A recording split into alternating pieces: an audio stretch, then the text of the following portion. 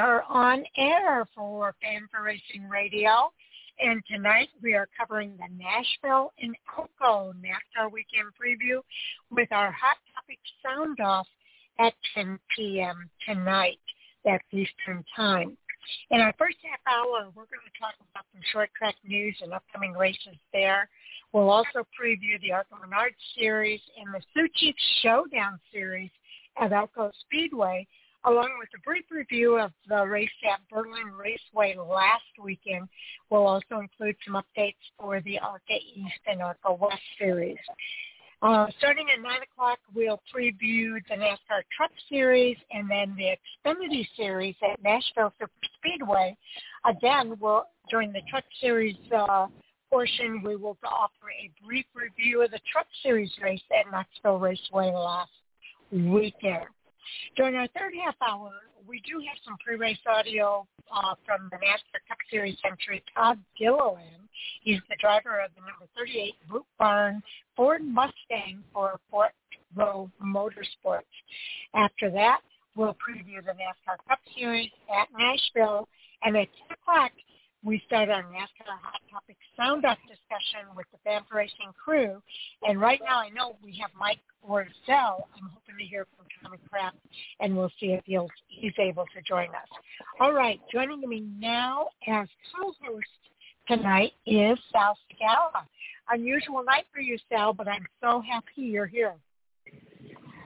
Oh, thank you, Sharon. Yeah, it is an unusual night. I'm still on my Monday schedule, but knowing that today is Thursday, that we're going to go ahead and take care of business. Yes, indeed. Jay is on vacation, but he'll be back next week. Yeah, I just got to switch gears and get into because our format and everything is different. It's not the same as what it is. Yes, so. I'll try to guide you as we go through this. I usually go to Racing America and Flow Racing to find out the upcoming races. So I'll start with Racing America, Sal. And there's a lot going on at Racing America. There's no pressure, or it's just pride for Pete and Sellers in the SRX. He's going to, the two-time national champion is looking to fulfill a lifelong dream at the South Boston race in the SRX. And there's an article about that over at Racing America. The ball is rolling on Helio Castroneves. He wants to have a NASCAR debut, Sal. Yeah, I read about that. And you know what? I think I know a lot of fans are going to say, what the heck is he? Why does he want to dabble in NASCAR? He's already, seasoned. Not seasoned veteran. He's already made his name in IndyCar. With all the young generation. I guess let him have a go at it. Well, I think it's good because it brings some of the IndyCar fans to NASCAR and NASCAR fans to IndyCar. I like the crossover when they do that, and promotion. And I agree. The only thing is that NASCAR fans are a lot more rude when it comes to somebody coming from another series into our series than what our fans are going into like IndyCar. So he's going to get he's got to have some thick skin because the fans are going to rip him. If he doesn't do good, and depending what series he started with too. No, I know, and I don't think all fans will feel that way. Oh no, I'm not saying all fans, but I'm just saying you already know how NASCAR fans are. It seems like they're always looking for something to just somebody to pick on. That's not part of the original. Yeah, thing, there is a certain element, but I like to keep things on the positive if we can. There's another driver, Dale Earnhardt Jr., who's hoping to race in late models out at North Wilkesboro. And there's an article about that over at Racing America as well. And I think that's going to be cool. That's a track that Dale Earnhardt is really big on the different tracks that NASCAR has raced on throughout the years. Yeah, I agree. You know what? It's going to be interesting to see him. I mean, he's always a fan favorite wherever he goes. So I mean, anything that he can do, to push a series like that, and be involved, I think it's great. And I think it's going to be even great for Dale Earnhardt Jr. Just as just to get out there. That's true. Now, moving to the schedule for this weekend, if we look at live events that are coming up, on June 24th, Friday, there's going to be some local racing out at Carolina Speedway starting at 7:15 p.m. on June 24th. That's tomorrow. The limited late model Super Sportsman, Thunder Sportsman, Thunder Bomber, the Pro 4, Pure Stock, Hornet, and Backwards Chinese, whatever that is. It sounds exciting for local racing. Yeah, it is. You know what? It's kind of like what we do over here at Irwindale. We have our regular pro late models, and then they'll throw in like an enduro race. Where the cars they're just little compact cars. And they race, and then they do a skid plate where they take off the back tires, they put plates, and then they have to race around. But that backwards race, yeah, they're gonna be running. They'll be sitting in the car looking over their shoulder, trying to get around. I've seen it done. They did it in Irwindale once, and it's crazy because actually Greg Biffle was out here and he did it, and he was the fastest guy out there. And I don't know how he got around the track, but you got to remember, because you have to turn opposite to go opposite. But it was we had Greg Biffle out here. Yeah, and we did a backwards race, and Greg Biffle, he said, they gave him a card. He goes, I'll do that, and he jumped in it. And actually, he did pretty darn good. So that's pretty cool. Now, there is an event that was postponed. It's scheduled for Saturday, June 25th at the NESS portion of the Monadnock event has been postponed due to a part shortage. So the stream of the event is also postponed, but Monadnock's night of racing will continue as scheduled if you're planning to attend. So just keep that in mind, that the live stream is not available for that event. Yes. Also at Anderson, go ahead. Yeah, and it was actually with the part shortage, they're talking about we're having, for anybody that's following short track racing really good, everybody knows that Hoosier is having a really hard time, getting tires to all the races. It's to the point to where now like with the SRL series, you can buy up to 4 or 5 sets for each race, and now they're limiting them to 3 sets a race because of the shortage. There's just not enough tires to go around. And last year, towards the end of the season, if you notice, real quick, New Smyrna had to cancel, their second, almost their full second half of the season. And it's because of this tire shortage. We're just not. They just can't produce them fast enough for what they're using them. And then the Snowball Derby, of course, is taking up.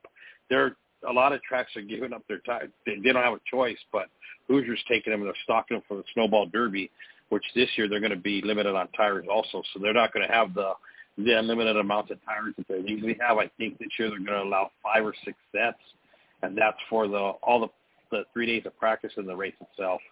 So, yeah, it's really putting a damper on the teams. And a lot of the series like this with the NESS, it's used to running their events, without the allotment of tires, it's hard. Anyways. Okay, I'm gonna have to refer everybody to RacingAmerica.com schedule to see what races are coming up. We're running out of time here.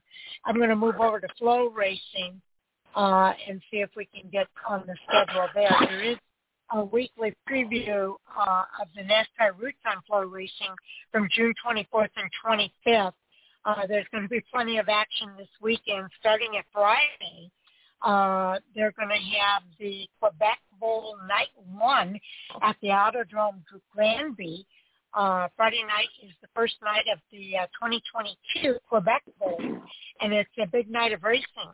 They'll have the big block modifieds will run 75 laps, which is the longest race of the weekend, and they'll be joined on the schedule by the 40-lap Sportsman Modified feature, which is 20 laps for the Sport Compacts, and the Slingshots will also be in action. Racing there is scheduled to begin at 6:30 p.m. Eastern Time. And that's on... That's on the 25th. That's or 24th. That's Friday. Yeah, that's Friday. Well, right. The schedule I have that I pulled up is kind of wonky. Okay. What I'm looking at, Sal, is the weekly preview NASCAR Roots on Flow Racing, June 24th to 25th. But that's under the news. Oh, okay. There we go. Okay, the Pro Late models will be at Meridian Speedway, Boise, Idaho's racetrack. And again, Friday night this week instead of its usual Saturday. 4 divisions will be in action with the Pro Late models headlining the evening. And they'll be joined by the Pro 4s, Mini Stocks, and the Bombers. Racing there is scheduled to begin at 9 p.m. Eastern Time. Then we'll move to Saturday. And it's night 2 at the Quebec Bowl.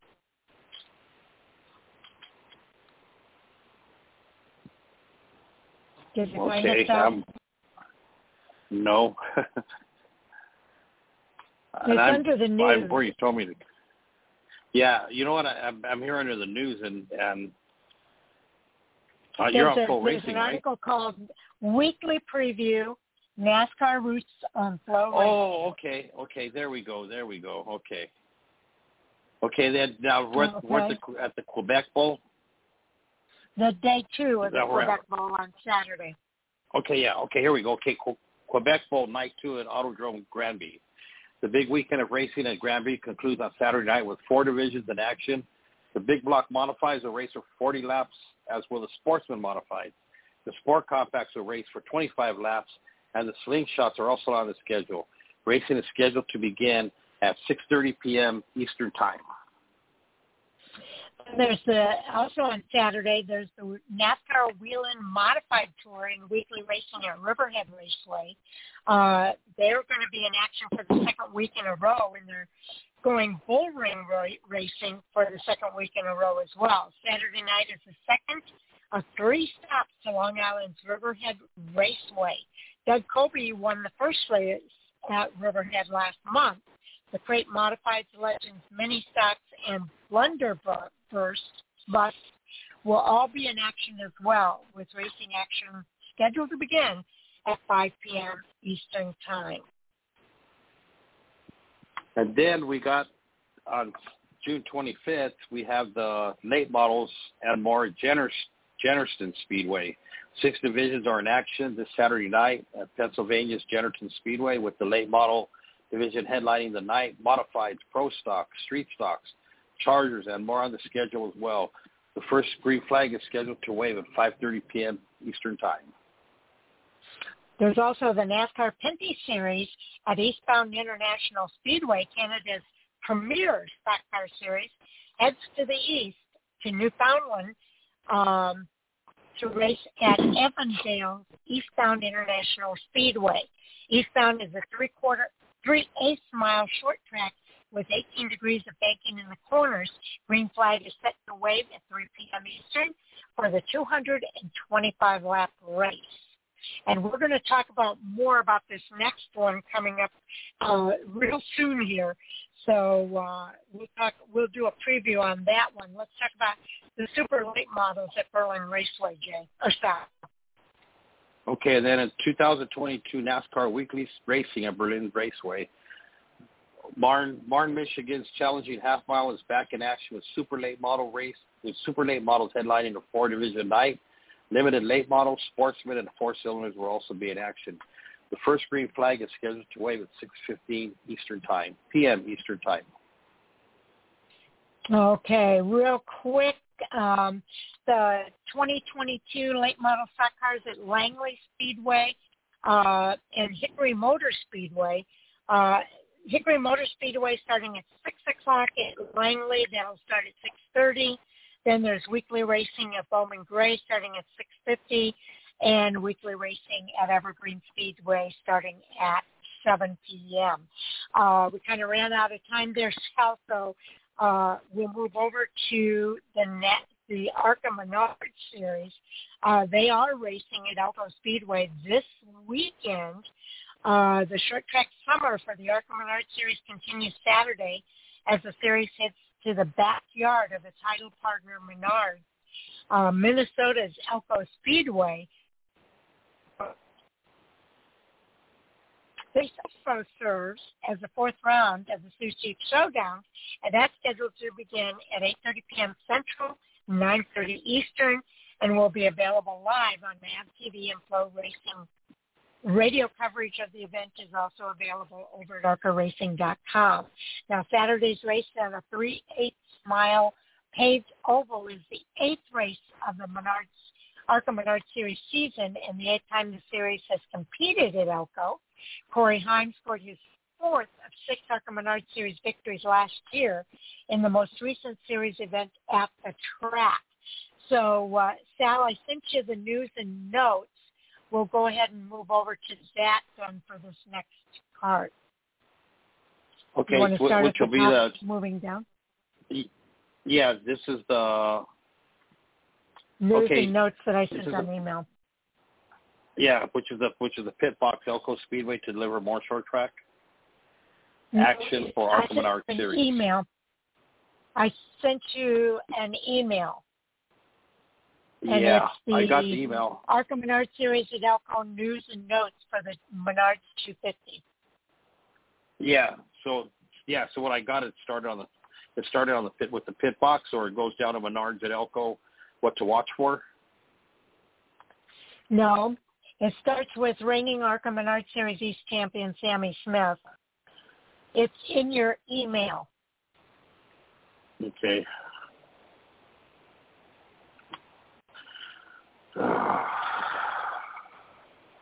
It's frustrating. I'm sorry. Okay. What I have here is that. Bear with us because Sal's not used to doing the preview show. Yeah. So what I have here is Sammy. It starts off with Sammy Smith, right? Yeah. Okay, Sammy Smith, who captured his first ARCA Menards Series victory 1 week ago, will look to make it 2 straight. ARCA triumphs aboard Kyle Busch Motorsports number 18 Toyota. Nick Sanchez, already a 2-time winner this year for Rev Racing, will chase victory number 3 Saturday at Elko.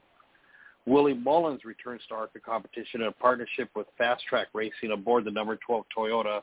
Daniel Dye will look for redemption following a dominant run at Berlin last Saturday that ended in heartbreak. And Taylor Gray is back in a David Gilliland Racing number 17 Ford Mustang.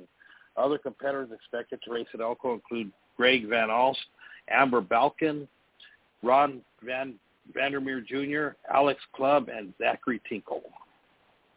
Okay. But before that, there is a new Elko winner that's guaranteed Saturday night because no previous winners at the track are among those expected entries this weekend.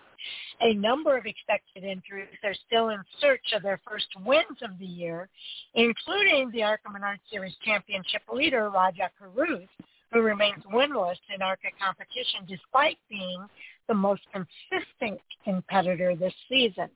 Now, Jesse Love claimed his maiden archery last season at Indiana's Salem Speedway, and he's hoping to add his name to the list of winners at Elko.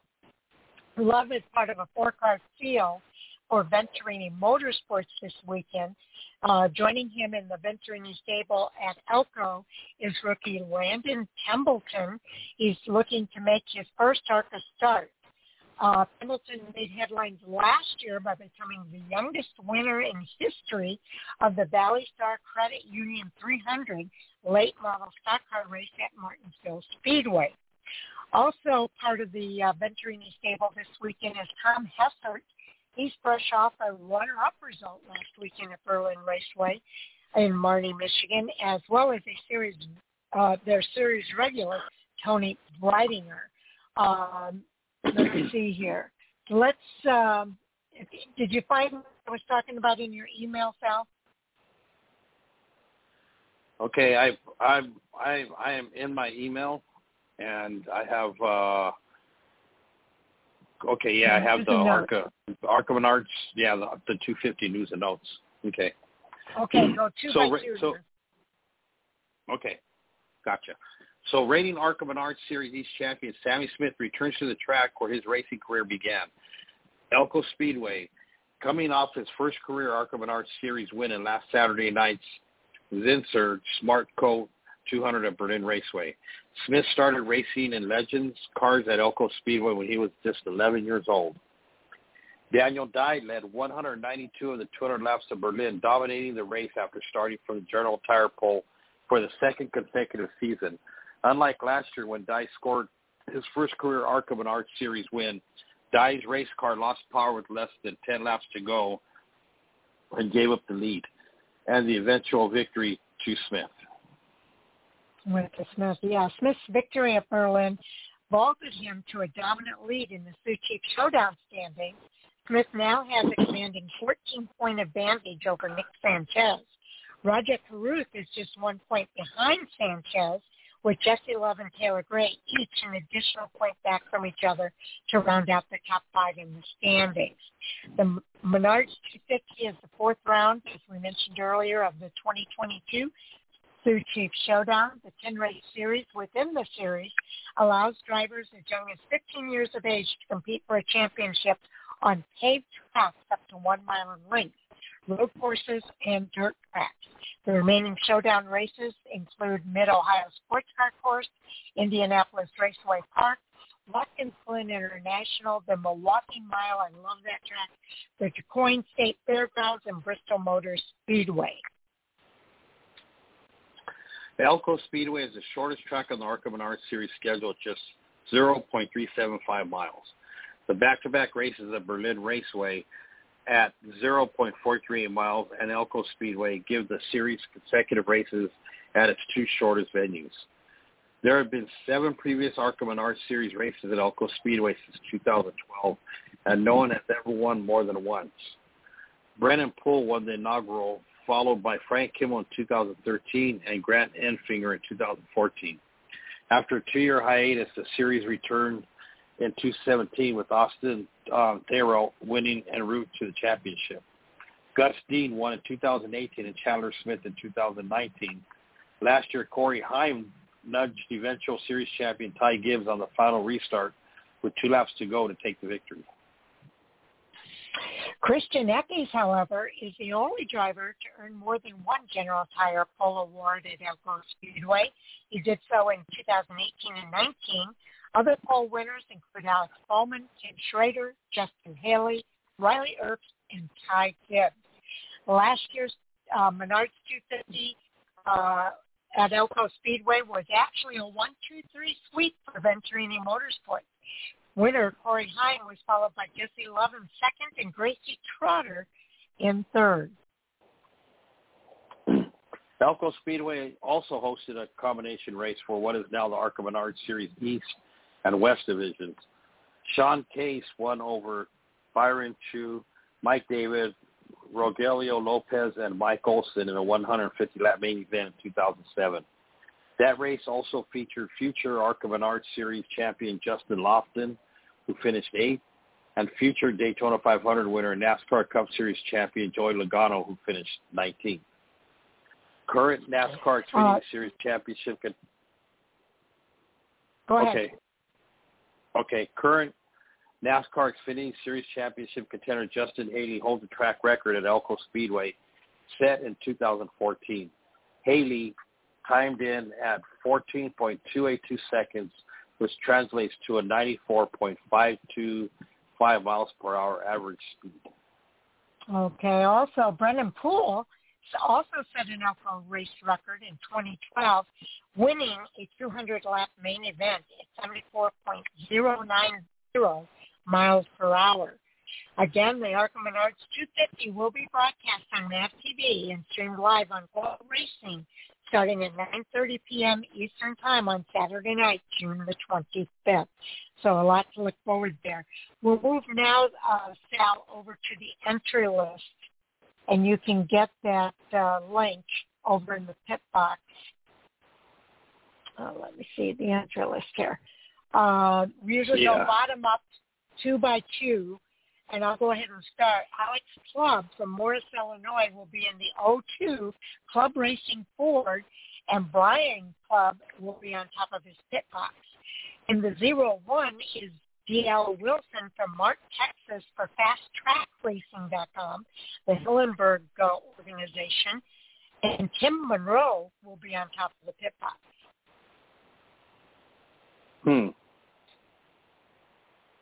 Did you find the entry list? I went there. No, go ahead. Okay. Oh, you're going bottom Ron up. Okay. Yeah, that's what happened. Okay. Ron Vandermeer in the number 66. Okay, here it is. Yeah, Ron Vandermeer in the 66, Sheridan, Illinois. He's driving for the MacRack Engineered Rack Repair Toyota. Ron Vandermeer Jr. Is a team owner, and his crew chief is going to be Ron Vandermeer Sr. And then in the 55 car, we got Tom Hesser from Haddonfield, New Jersey, HesserCars.com, Toyota. Billy Venturini is the team owner, and Dave Lehner is the crew chief. Okay, driving the familiar number 48 is Brad Smith from Shelby Township, Michigan. He'll be driving the Cofrea Chevrolet for his own race team with Jeff Smith on top of the pit box. Chad Bryant is on top of the pit box for the GMS Racing Chevrolet for Daniel Dye in the number 43 from Dillon, Florida. And in the 35, we got Greg Van Alst, Anderson, Indiana, CB Fabricating in a Ford. Greg Van Alst is the owner, and Jim Long is going to be his crew chief. And then in the number 30, we have Amber Balkin from Winnipeg, Manitoba, in the Icon-sponsored Ford. Mark Reddy is the owner, and Mark Reddy is also going to be the crew chief. So he's doing double duty. Okay, and the number 27 will be Dallas Bruay from North Aurora, Illinois. He'll be driving the Immigration Law Center Chevrolet for the Richmond team. And Don Leipold will be his crew chief. Kevin Reed Jr. will be the Venturini crew chief for Tony Breidinger, who is driving the number 25. She hails from Hillsborough, California, and she'll be driving the Viper Toyota for Venturini Motorsports. And from out here, from my neck of the woods of Redwood, California, and the number 20 will be Jesse Love. He'll be driving the JBL-sponsored Toyota with Billy Venturini as the owner, and his crew chief will be Shannon Vruch. And number 18, Sammy Smith from Johnston, Iowa. He's in the All-State Peterbilt Group sponsored Kyle Busch Toyota, and Mark McFarland will be his crew chief. Okay. Driving the number 17 for David Gilliland Racing is Taylor Gray from Denver, North Carolina. He'll be driving the Ford Performance Ford. Chad Johnston will be on top of the pit box. Kevin Reed will be on top of the pit box for the Venturini Toyota, number 15, driven by the rookie Landon Pembleton from Amelia, Virginia. He'll be driving, his sponsor is Mobile One. And next we'll have a pair of Hillenberg entries. The first one will be driven by Willie Mullins in the number 12. He's out of Fredericksburg, Virginia, driving the CW Metals Crow Wing Recycling Toyota, and Robert Bruce will be on the box helping him out. And in the number 11, Chevrolet will be in Andy Hillenberg with Mike Strofe as his crew chief.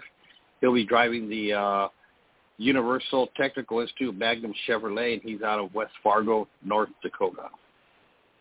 And that's Bryce Hagenberg in the number 11. Bryce Hagenberg, there you go. Yeah, I almost forgot his name. Yeah. Zachary Tinkle will be behind the wheel of the number 10. He hails from Speedway, Indiana. Another Hillenberg machine, this one's a Toyota. Dick Doheny will be his crew chief. And Kyle Totman is the crew chief for the Eric Caudell number 7, driven by Colton Collins out of Manford, Oklahoma. His sponsor, Red Tide Canopies, Coble Enterprises CCM, and he'll be behind the wheel of that Chevrolet. And then our last 2 entries are both Max Siegel entries, and driving the car number 6 will be Raja Caruth from Washington, D.C. He'll be in the Max Siegel Incorporated St. Vincent and Grenadines Chevrolet with Brad Parrott as his crew chief. And on top of the box for Nick Sanchez will be Matt Butcher in the Chevrolet Max Siegel Incorporated car, and Nick Sanchez is in the number 2, and he hails out of Miami, Florida. Okay, there you have it. All of the drivers for Elko Speedway, Menards 250 this weekend, and it's going to be fun.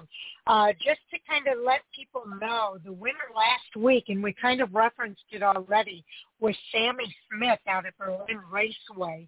And Sammy Smith has been on, he's won a lot of races in the ARCA East, but this was his first win in the ARCA Menards Series. He's hoping to make it 2 in a row this weekend out at Elko. Yeah, it's going to be exciting times at Elko this weekend. You don't want to miss it. Exactly right. And it is going to be available on Flow Racing for those people who are members over there, so as well as Map TV. Okay, let's go ahead and move on now to the Truck Series. We're going to go to the news and notes, Sal, and I think you found that, right? Yeah. Okay, I'm going to start with Series. The Camping World Truck Series. The Rackley Roofing 200 will take place in Nashville Superspeedway on Friday, June 24th at 8 p.m. Eastern Time. Television coverage will be on Fox Sports 1 starting at 7:30 p.m. Eastern. Radio coverage on MRN and Sirius XM, NASCAR Radio. They'll be racing a distance of 199.5 miles over 150 laps. Stage 1 ends on lap 45. Stage 2 on lap 55, so that's 50 laps. And the last stage ends on the last lap, 150 for, 55 laps. We're going to start with a rookie update. Then we go bottom up. Okay, rookie update. I got to find the rookies. It's at the very bottom.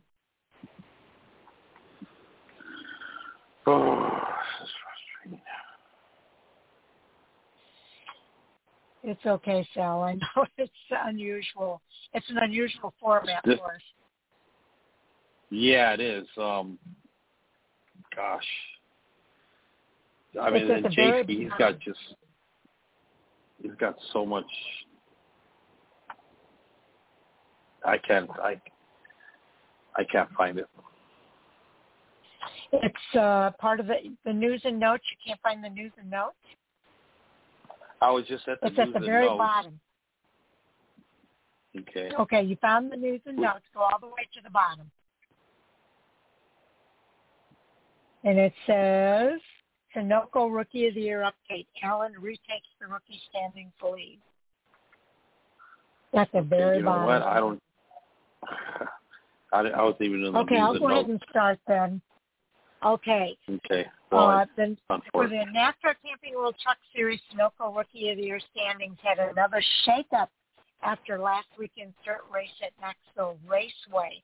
After recently falling back to second in the standings, Lawless Allen is back on top of the rookies leaderboard. That comes after another top 20 finish this season, placing 18th at Knoxville. Allen and the number 45 Nice Motorsports team now have 7 total top 20 finishes, the most among active full-time rookies.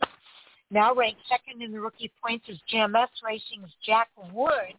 The 21-year-old driver of the number 24 Chevrolet brought his team a 21st place finish last Saturday at Knoxville. Wood trails Allen by just 9 points in the rookie standings. And looking ahead to Nashville this weekend, Wood is hoping to build on his solid run last year, where he set it on the front row, and he actually finished in 11th.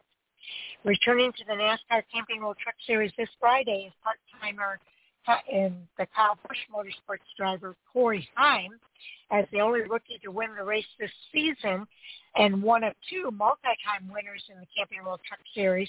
Heim looks to pick up right where he left off from Worldwide Technology Raceway.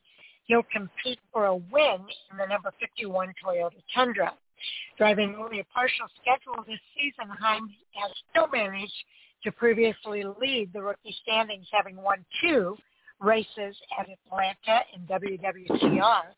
Out of the 6 races he's run this season, after having the last 2 races off, Heim will work to make up for missed time, and he is hoping to take back control of the rookie standings. With no previous experience at Nashville, however, it's not going to be an easy feat. Dean Thompson of Nice Motorsports sits 4th in the rookie standings. The 20-year-old from Anaheim, California, that's real close to you, Sal. He came away from Knoxville with a 23rd place finish for his number 40 Chevrolet. And like Heim, in having 0 experience at Nashville, Thompson hopes to leave the weekend with a greater standing on the rookie leaderboard and more experience at a new track for himself. Can be said for CR7 Motorsports rookie Blaine Perkins. After a 25th place outing at Knoxville, the 22-year-old, again, your neck of the woods, Bakersfield, California, will look to gain any momentum he can find for his number 9 Chevrolet Silverado team heading into the final stretch of the regular season. Next up is the season competition update. Did you find it, Sal? Okay, you know what? I found the rookie of the year, what you're talking about right now. One up and then okay, so the 2022 Camping World Truck Series season competition update. Yeah, okay, got it. Okay. It says the 2022 NASCAR Camping World Truck Series season has been action-packed all year long, and the stats back it up. For 2022 season has seen 8 different pole winners and 10 different race winners, plus the 2022 season have produced an average of 7.08 liters per race and an average of 12.62 lead changes per race through the first 13 races of the year. In total, 26 different drivers have led this season in the NASCAR Camping World Truck Series.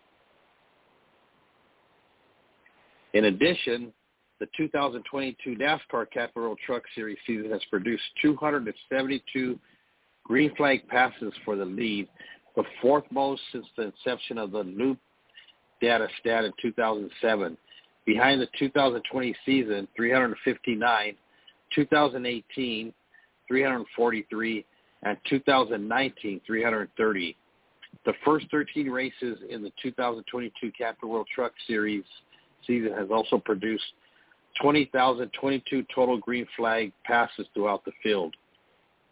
The 3rd most since the statistic was initially tabulated in 2007, behind the 2020 season, 20,870, and 2021, 20,281.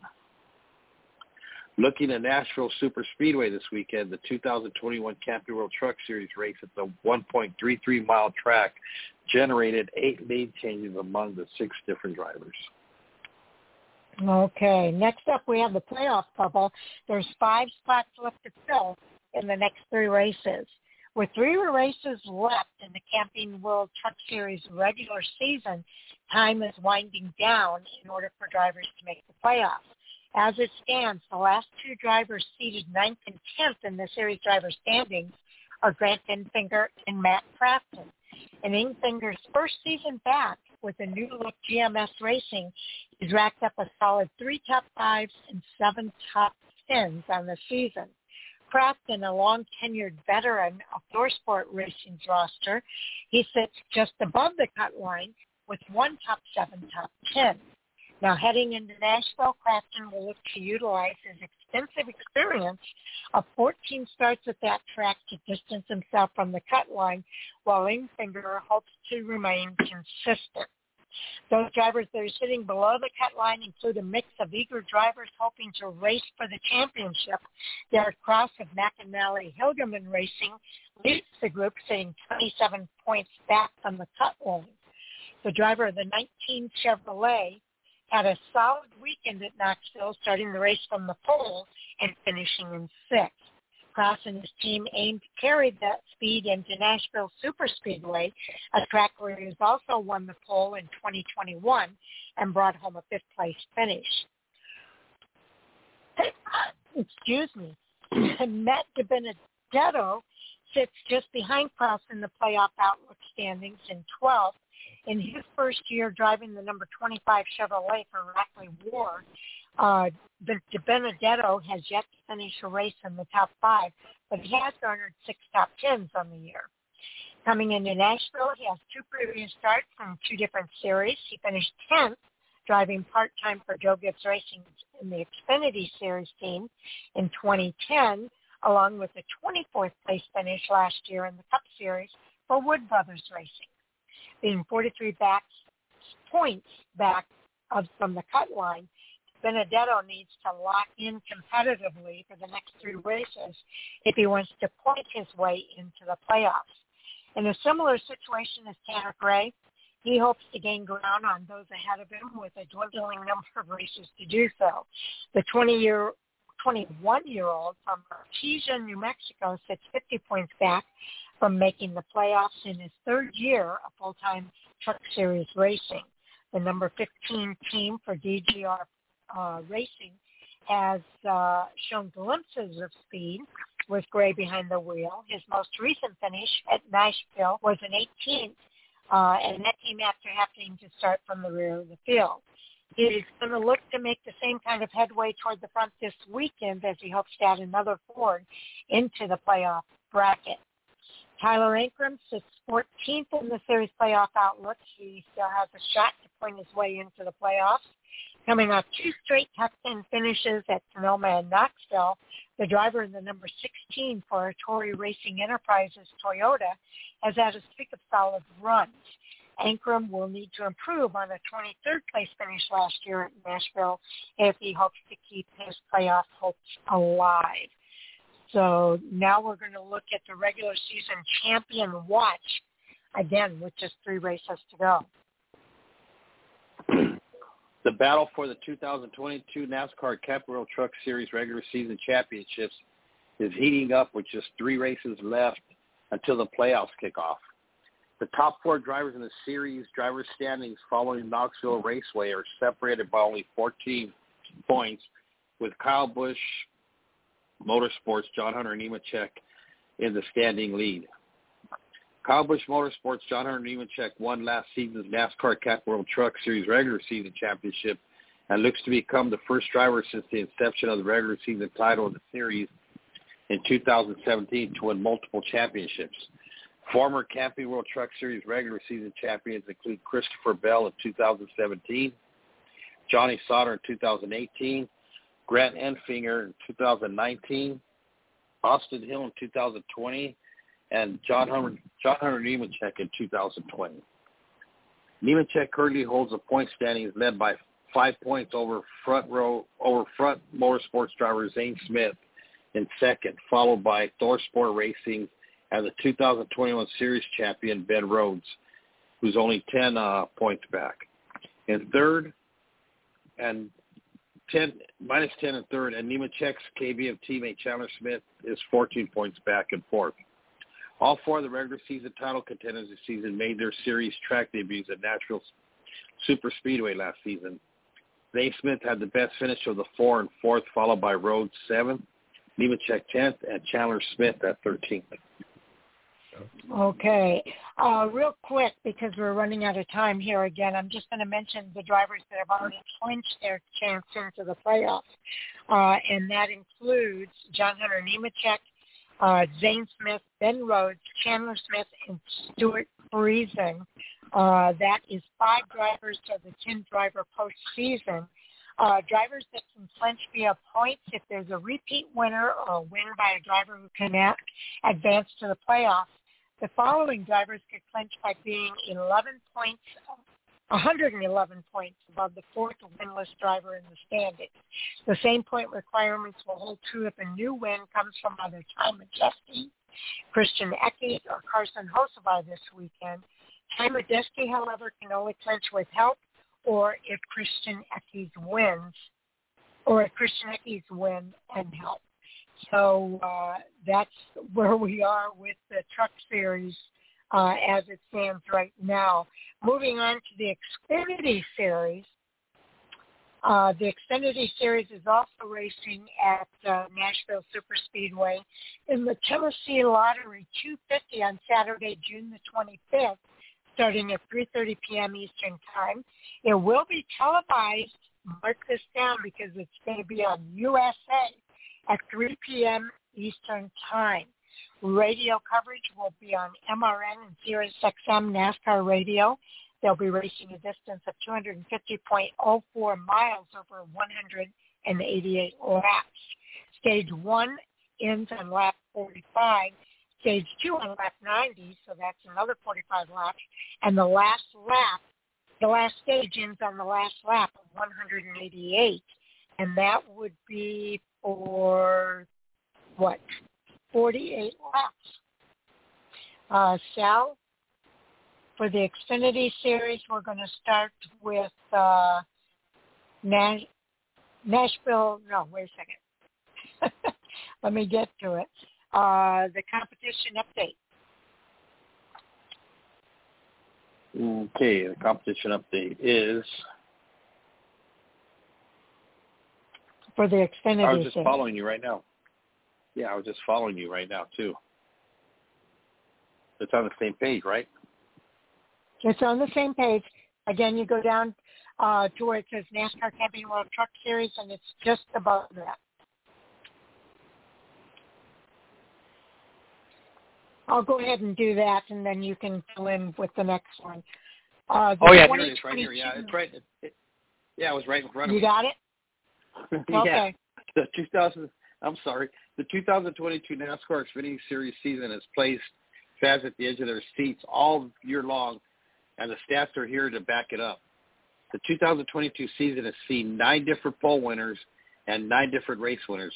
Plus, the 2022 season have produced an average of 7.14 liters per race and an average of 13.0 lead changes per race through the first 14 races of the year. In total, 32 different drivers have led laps this season in the NASCAR Xfinity Series, the most since 2018 when 38 drivers held that record. In addition, the 2022 NASCAR Xfinity Series season has produced 355 green flag passes for the lead, second most since the inception of the Loop data stat in 2007, behind only the 2015 season's 364. The first 14 races in the 2022 Xfinity Series season have also produced 33,350 total green flag passes throughout the field.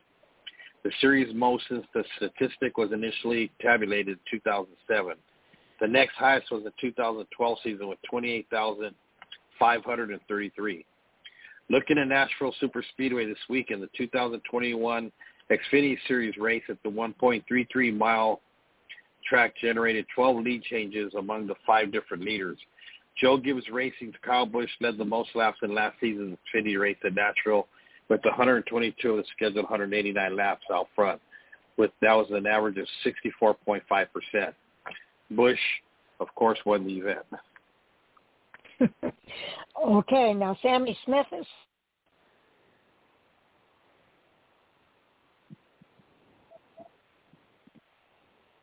Oh, okay, Sammy Smith, the reigning ARCA The reigning ARCA Menards Series East champion with Joe Gibbs Racing has now been called up to pilot the number 18 JGR Toyota and select races in the NASCAR Xfinity Series.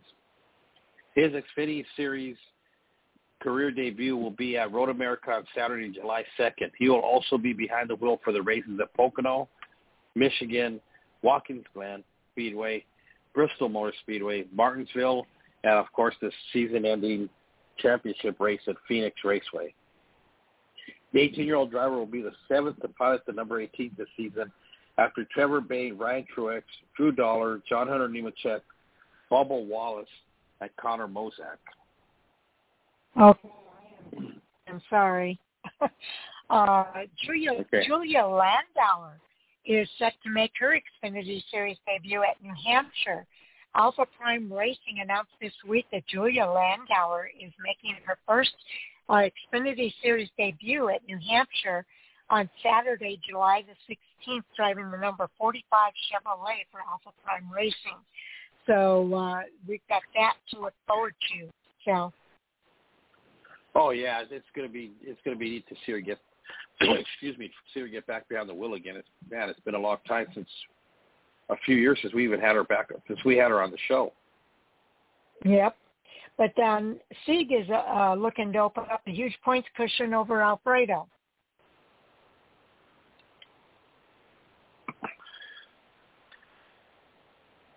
With 12 races left in the NASCAR Xfinity Series regular season, the battle for the final 5 remaining playoff spots is still very much up in the air. But one thing is for certain is that RSS Racing's Ryan Sieg, currently in the 12th and final transfer position on points, has built up a hefty points cushion on the competitors outside the postseason cutoff. Heading into Nashville Superspeedway this weekend, Sieg is up 58 points on Our Motorsports' Anthony Alfredo in 13th, 67 points up on Jeb Burton in 14th, and 71 points up on Brett Moffitt in 15th. If Sieg can stay consistent over the next 12 races, he will be hard to catch with that big of a points cushion. But if a driver below him in the standings were to win, he would be bounced out of the playoff contention. Looking at Nashville Superspeedway this weekend, yeah, that'd be a heartbreaker for him. Looking at Nashville Superspeedway this weekend for the Tennessee Lottery 250, Sieg made his track debut at Nashville last season. He started 13th to finish 16th. On the drivers outside the postseason cutoff looking to catch Sieg and make the playoffs, Jeb Burton, 7th, posted the best finish in last season's race at the 1.33-mile track, followed by Jeremy Clements, 11th, Brett Moffitt, 23rd, Mike Snyder, 31st, and Brandon Brown, 35th. Anthony Alfredo, who is 58 points behind Sieg, and Sheldon Creed, who's 73 points behind Sieg, will be making their series track debuts at Nashville Superspeedway this weekend. Okay, now there are some ringers to watch this weekend. Although it's a fairly new track for many of these Xfinity Series drivers, there's one driver in particular that's been around the series long enough to have some experience to look back on, and that's junior motorsports driver Justin Allgaier. Allgaier has 7 starts at Nashville Superspeedway, posting 4 top 5s and 4 top 10s. He's also won a pole at the Tennessee track in 2010, and he put up a good fight last year, going back and forth for the lead against Kyle Busch in the last 38 laps. Ultimately, Busch took the lead on the last 2 laps, and Allgaier ended up finishing runner-up. Allgaier has already posted a win this season at Darlington, a track that's almost identical in length to Nashville Superspeedway, so maybe he'll bring home a second victory this weekend. Josh Berry has only 1 start at Nashville, but is sure to give his junior motorsports teammate Allgaier a run for his money, just as he's done all season long. Now, last season at Nashville, Berry raced his way up to 4th place finish after starting at the 22nd spot, and has been neck and neck with Allgaier on tracks in the mile and a half range this season. In Las Vegas, a 1.5-mile track, Berry finished 4th, Allgaier finished 5th. In Dover, a 1-mile track, Berry won the race, Allgaier finished runner-up. In Texas, a 1.5-mile track, Allgaier had a 4th place finish. Not far behind was Barry in 7th. Given these teammates tend to not stray far from each other on the track, fans can be sure to see the pair racing near the front on Saturday afternoons, Tennessee Lottery 250. But another driver that's sure to impress in the Music City this weekend is Colleague Racing's A.J. Allmendinger. Like Barry, Allmendinger has only given the Nashville track one go, but he finished in the top 5 with a 5th place finish. Allgaier has been hot all season long. He already has 2 wins under his belt at Coda and Portland. 7 top 5s, 13 top 10s, plus he's coming off a win in Portland. So let's see if we can carry that momentum in his race at Nashville. And then we go to Nashville, place of first. Nashville Superspeedway has been a place of first for some drivers. 7 of the 14 race winners were first-time winners when the series competed at the track from 2001 to 2011. Greg Biffle, first-time winner, won in 2001. Scott Riggs in 2002. Jack Sprague in 2002. Jason Leffler in 2004. Reed Sorensen in 2005. Clint Boyer in 2005. And Brad Keselowski in 2008. This weekend, we could see an 8th winner added to the first-timers winners list as 25 of the 41 Xfinity Series drivers entered for this weekend's Tennessee Lottery 250 have yet to post a series win. Okay.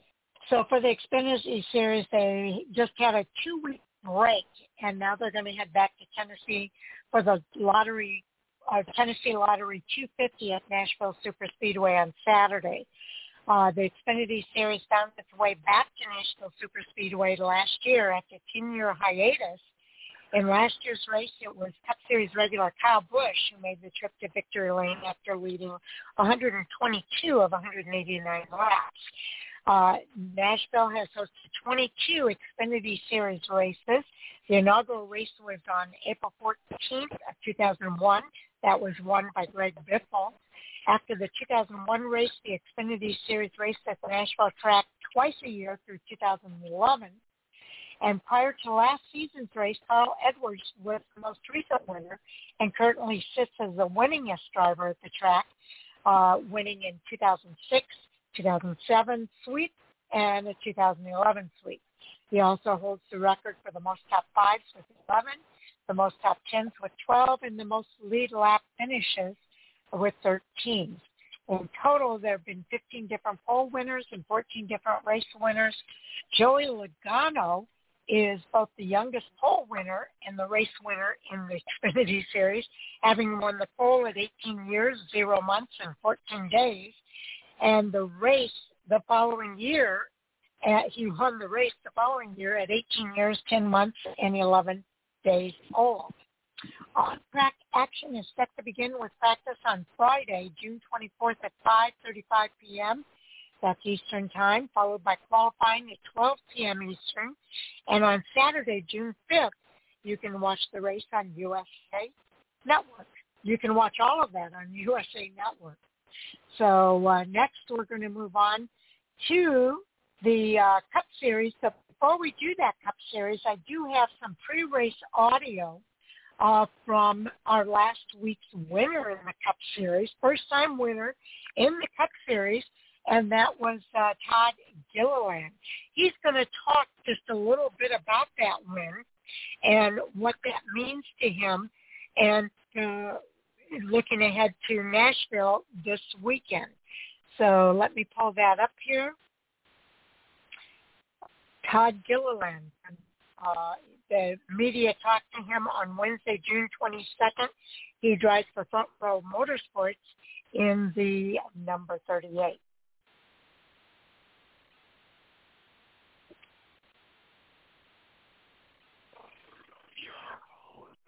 ToddGilliland, driver of the number 38 Boot Barn Ford Mustang, coming off the weekend at Knoxville Raceway in the NASCAR Camping World Truck Series. Good to have you joining us here, Todd. Appreciate your time. We got some questions lined up here, so we'll just kind of get started right off the bat. Let's go to Jenna Fryer. Go ahead, Jenna. How are you? I'm good, thanks. How are you guys? How are you doing, Todd? Congratulations. Yeah, awesome. Thank you very much. I'm curious about when Truck Series that you're trying to make go of it in the Cup Series. I mean, what can that do for a driver's confidence and is it you can take in the National? Yeah, so I don't know. I've been thinking about that a lot. It's and I think just life in general, it's really you go into something with a lot of confidence. No, it froze up. Whoa, hello. How's that? Man, everything just froze. We're still here. I still got Todd. Okay. But yeah, Truck Series, just the win will give me a lot more confidence. It seems like Sonoma was so long ago, and then I think just that is a good break to kind of reset. But then the Truck Series went on top of it. I think I'm just gonna go back into Nashville, probably the most confident, most ready I've been this year to kind of just attack the racetrack. The Cup Series will do a really good job of taking confidence away from you. So anything you do to get confidence back is definitely good. So how is this? You mentioned this Cup Series will take confidence from you. How is this first season been so far? That's sort of halfway point. Yeah, so I mean, I feel like it's been up and down. There's been a lot of things I've been proud of that we've done. I think we started out the year actually probably a little bit better than I expected, and then things got pretty tough. We had just a few issues with the cars that kind of self-induced issues, and then put ourselves in some bad situations. I wrecked my first lap at Dover in practice, and definitely just made my fair share of rookie mistakes. So that's all very frustrating because I kind of expect to not make those mistakes, but I guess once it happens, there's really nothing to do except learn from it. So like I said, I'm excited to have an off weekend, let everyone kind of just get back in the groove of things. It's a really schedule. That's one thing I've learned, sure. So and it goes for the whole team. So I think hopefully you hit the ground running here and just have a little bit more speed. Has your job prepared you all for how tough this 38 weeks is? Just 1 week off? Yeah, I think I think it's one of the things like I knew was going to be hard, but it's been the most hard thing. Like even at Daytona, like the whole week of it, I was like, man, it's just so busy. And then we go straight into the West Coast swing, and you're like, oh my God, am I ever going to catch up on sleep or get ahead on anything? So after that, it's been nice to be racing kind of closer to home, where we get home at a decent hour. And, but it really makes a huge difference. The Truck Series where you get a day or to recover before going back at it for the next week, where this is it's right back into it. So I've been learning a lot, and I feel like it's honestly something that you can talk about, but you're not really prepared for until you do it. And my last question for you, you did get to race at Nashville last year. So what do you know about the track? How do you like it? I had a lot of fun in Nashville last year. I think we were fastest in practice. We had a tech issue, so we didn't get to qualify, but I finished second in the race. So it seemed like we were pretty fast last year right off the bat. So I'm excited for it. I think the resin on the racetrack made it really fun. Watching stuff in the past, it seemed like it was really on the bottom, just one lane. So I think NASCAR did a really good job with the racetrack. So honestly, I'm super excited to go back. Great. Thanks, Todd. See you this weekend. Awesome. Thank you. Thank you, Jen. Let's go to Bob. Hey, Bob. Hey, Todd, I'm curious, at the start of the year, all the talk was this good year to be a rookie because the next-gen car, nobody has notes and everything. So I'm curious, now that you're half into it, do you think there is any benefit in trying to break into the Cup Series this year compared to other years? Yeah, I think I'm almost still in the same place that same feelings on this as I was at the beginning of the year. There's positives and negatives to it for sure. Like, when we go to the racetrack, I feel like, the Kevin Harvicks, the Martin Truex, those guys even are taking, a lap or two or maybe even a whole run to get up to speed, which I would be doing as a rookie with the old car, but they just be, multiple steps ahead of me, just starting off so much faster, I would say. But, for this, so last year they had so much data, you could feel confident that the team would start, pretty close on setup, that you could trust the car. Whereas this, like, we're all learning together at all of these racetracks. So I feel like that makes me a little bit more nervous to go out there and, honestly a little bit unprepared at times just because there's nothing to watch, like nothing to prepare yourself at all. So, but I don't know. So like I said, I think there's positives and negatives, but I think overall it's been a thing because I'm learning the car at the same rate as my whole team. Thank you. Okay, we'll let that be it for Todd Gilliland tonight. Your thoughts about his comments, Sal?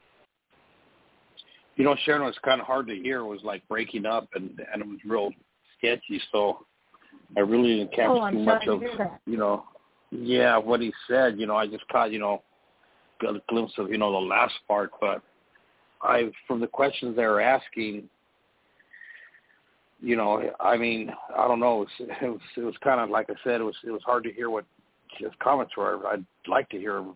Well, basically he was saying, let me kind of, I can read some of it here from my email. Give me a second.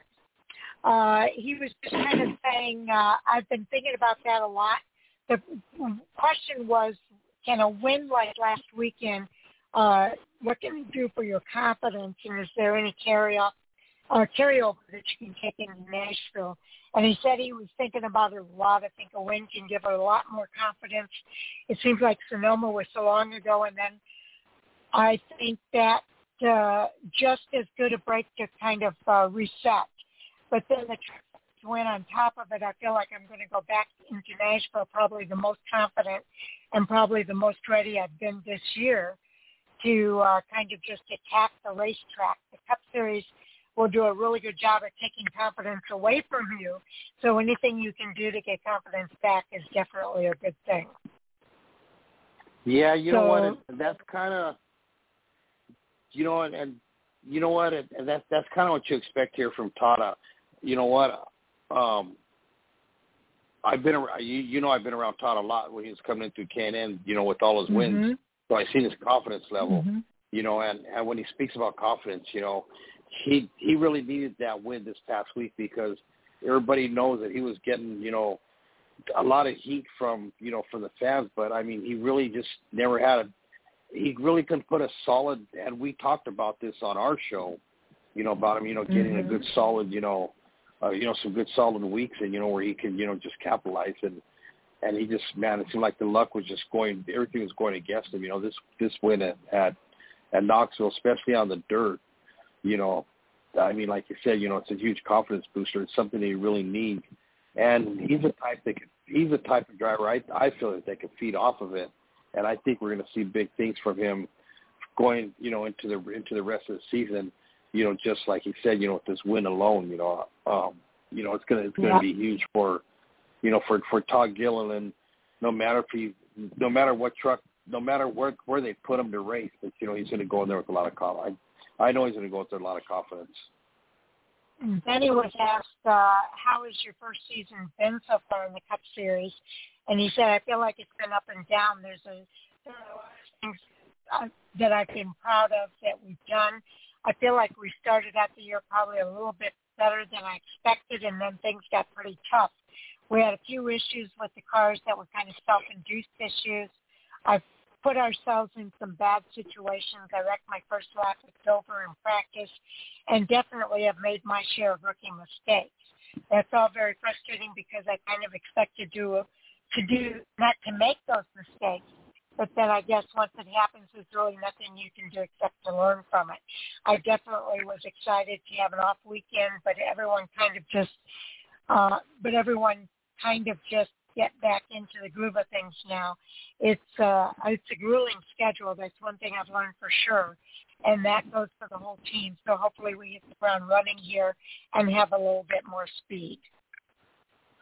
The big advantage he has with all that is that his dad, ran the Cup Series. His dad ran, all the different series, but, he ran. So, as far as getting advice, sure, he can glean on different, drivers that he's become close with, as he's coming through the ranks. I know I heard something about Kevin Harvick in there, but I mean, you know what? I mean, what better advice can you get than from your own dad, who's been there, and and who's been where Todd is right now, and That's even true. We've talked about, without no practice, it's hard for these guys to transition from, trucks, Xfinity, wherever they're coming from into Cup, because without that extra practice time that NASCAR give them on Friday and Saturday, these guys are barely, they're unloading and having to get used to the car, and, whatever is given to them, that's what they have. There's not really much they can do because they don't have no time to make no adjustments. It's funny that you say that, because the next question was, has your dad prepared you for how tough the season is with only 1 week off? And he said, yeah, I think it's one of those things that's going to be hard, but it's been the hardest thing. Even like Daytona for the whole week, I was like, man, this is so busy. And then we go straight into the West Coast swing, and you're like, oh, my God, am I ever going to catch up on sleep or get ahead on anything? After that, it's been nice to be racing kind of closer to home when we get home at a decent hour, but it really makes a huge difference from the Truck Series, where you get a day or two to recover before going back at it for the next week, where this is right back into it. I've been learning a lot, and I feel like, honestly, it's something that you can talk about, but you're not really prepared for it until you do it. And that's probably really true. Oh, yeah, it has to be. You know what? I mean, look how many races they run a season. And then, like you say, the trucks, I mean, they take 2-3 weeks off at a time. At the Cup, there ain't no, there's a week off, and I mean, it's a full-on grind, I don't even know how the older guys do it, especially the ones with kids. It's gotta be tough. I mean, you know what, and even Todd, he said, and he's a young guy, that it's taking its toll on him, so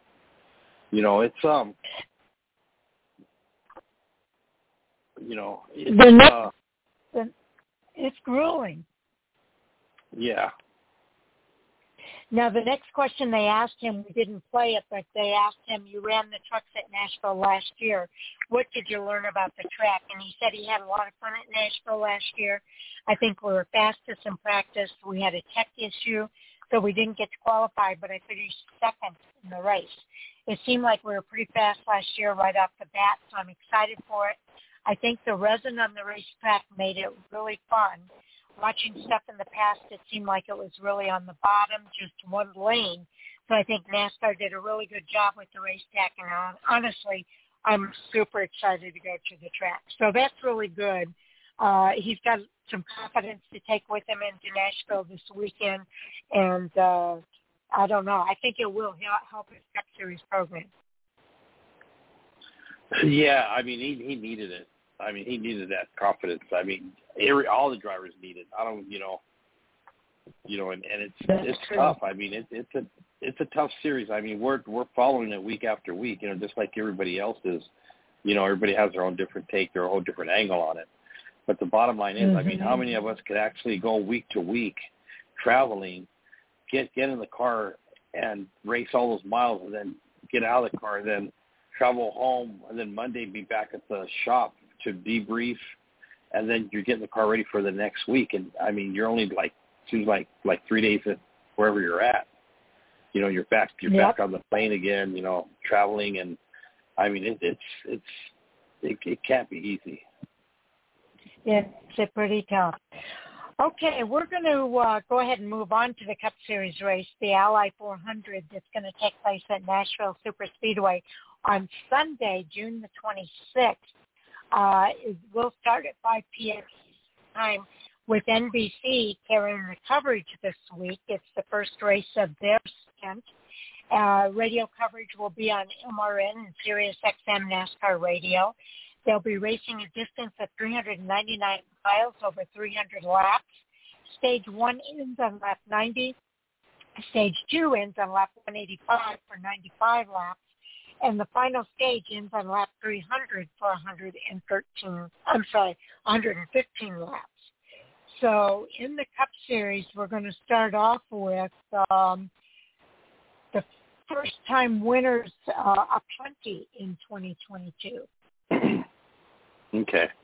Trackhouse Racing's Daniel Suarez became the fourth different first-time winner in the NASCAR Cup Series this season after grabbing the victory at Sonoma Raceway, joining Team Penske's Austin Cindric at Daytona, Stewart Haas Racing's Chase Briscoe at Phoenix, and Trackhouse Racing's Ross Chastain at Coda.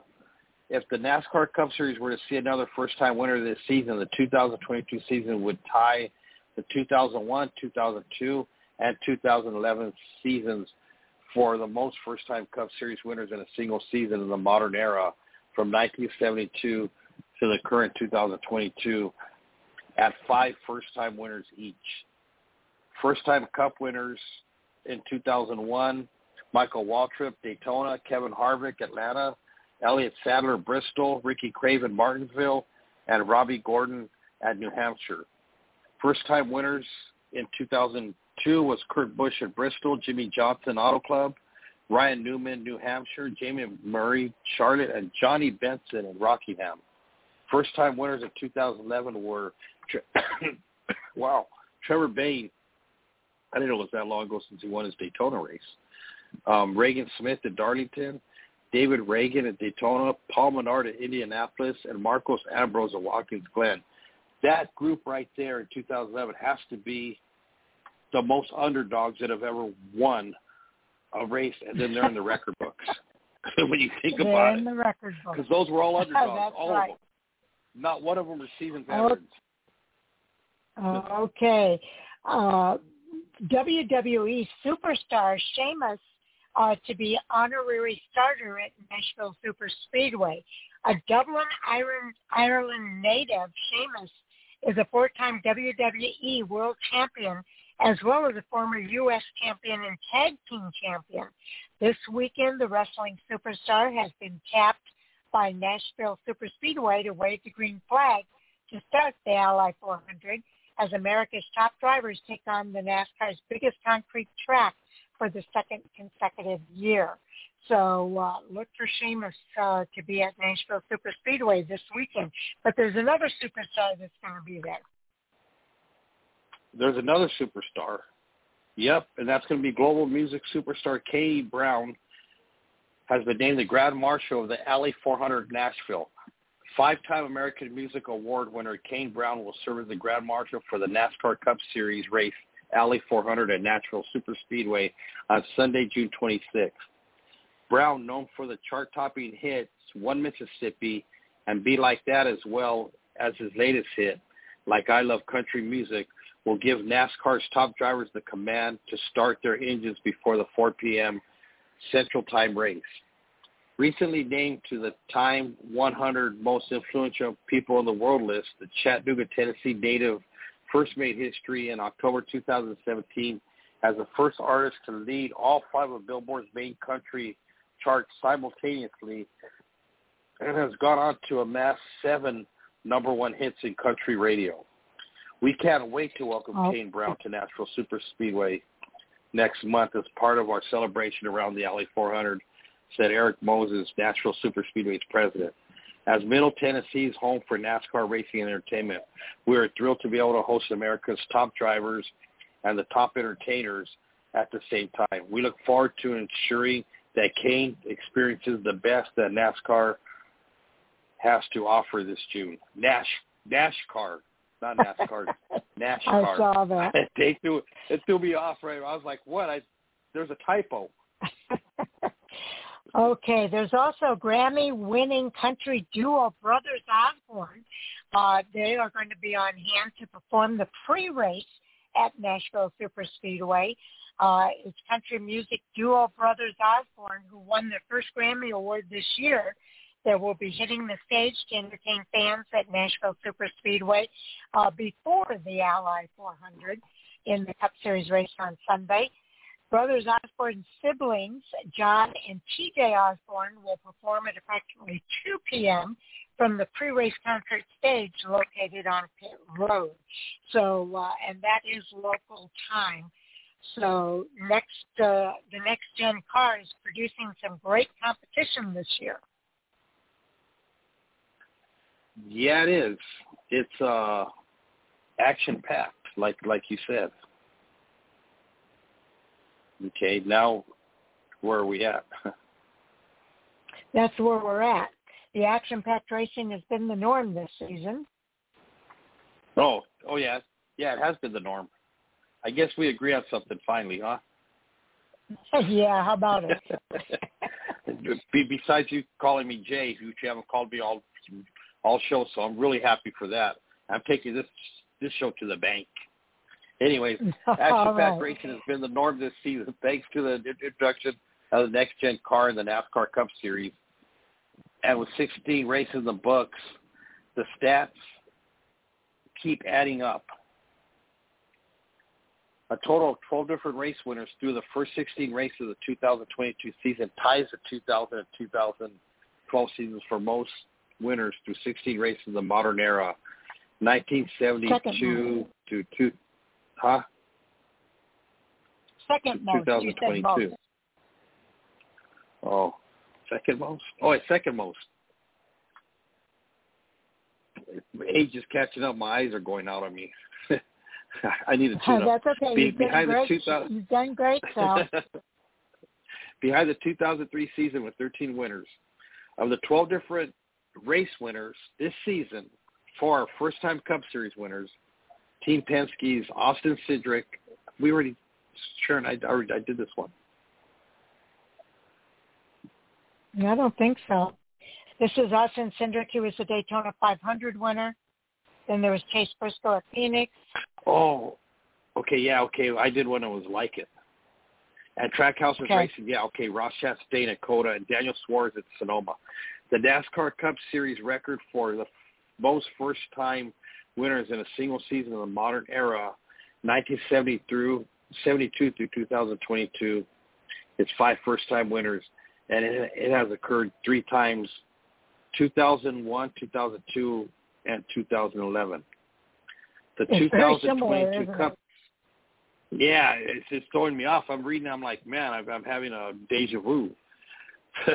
The 2022 NASCAR Cup Series season has also produced 786 green flag passes for the lead. The series most through the first 16 races of a season since the loop data statistic was initially tabulated in 2007. The last 16 seasons. The 2022 NASCAR Cup Series season is averaging 49.1 green flag passes for the lead per race, up 35.3% from the 16-year average of 31.8 per race.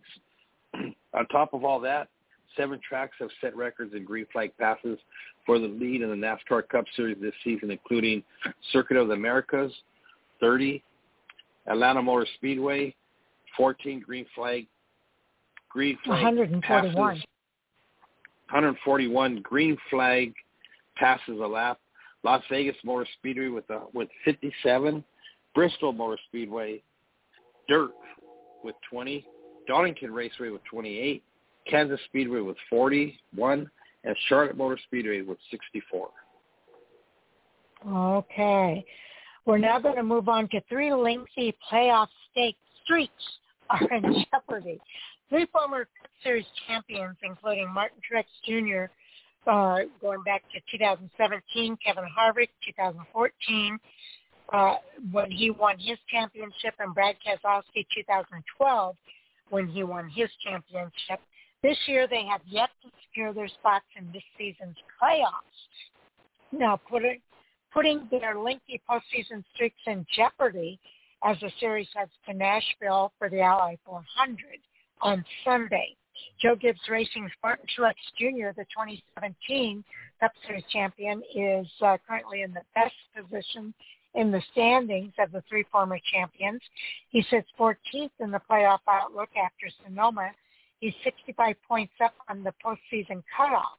Now, Truex right now is riding a streak of 7 consecutive seasons making the playoffs, and in total has earned a spot in the postseason Cup Series 9 times in his career, going back to 21, 20, 19, 18, 17, 16, 15, 2012, and 07. Truex is also on a winless streak that has reached 24 races going back to Richmond of 2021, and he's looking to win his way into the playoffs this weekend at Nashville. In last season's Nashville Superspeedway race, Truex struggled, but is hoping for this time around in the next-gen car for it to be different. Last season, Truex started 35th and finished in 22nd. Stuart Haas Racing's Kevin Harvick has had an impressive career, but the veteran hasn't visited victory lane in the series since Bristol of 2020. That was 59 races ago. He now finds himself 17th in the Cup Series playoff outlook. He's 7 points back from his teammate Eric Almirola in the 16th and final playoff transfer spot. Harvick is also riding a streak of 12 consecutive seasons, the most among active drivers, where he has earned a spot in the playoffs and is currently tied with Jimmy Johnson, Denny Hamlin, Kurt Busch for the career most postseason appearances at 15 each. Harvick's career playoff seasons go from 21, 20, 19, 18, 17, 16, 15, 14, 13, and 12, 11, 10, and then it goes to 8, 7, and 6. Harvick ran well at Nashville last season. It might be worth keeping an eye on this weekend. In last season's inaugural Cup race in Nashville, Harvick started 12th and raced his way up to a 5th-place finish. Following the penalty at the beginning of the season, RFK Racing's Brad Keselowski has been buried in the point standings, but he now faces the reality of his streak of 8 consecutive seasons of earning a spot in the playoffs being in jeopardy. In total, Keselowski has earned 10 career appearances in the Cup Series playoffs in 21, 20, 19, 18, 17, 16, 15, 14, and then it goes to 12 and 11. Keselowski now sits 30th in the driver's standings, the last postseason eligible position. He's 196 points back from Eric Almirola in that final transfer spot. Keselowski is mathematically eligible to point his way into the playoffs, but it's going to be nearly impossible.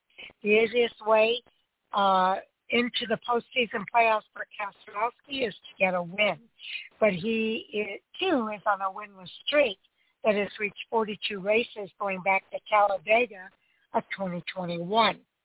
Now, last year at Nashville in the Cup race, Keselowski started 15th. He finished 23rd. And Jimmy Johnson currently holds the record in the NASCAR Cup Series for the longest streak of consecutive playoff appearances, going 15 straight seasons from 2004 to 2018. So we're going to have to end it there because we're just a couple of minutes away from starting our Cup Series, our NASCAR Hot Topics Sound-Off segment. But first of all, I want to say thank you, Sal, for being here tonight. You did a great job, and I appreciate you taking time out of your day to help us out by filling in for Jay while he's on vacation.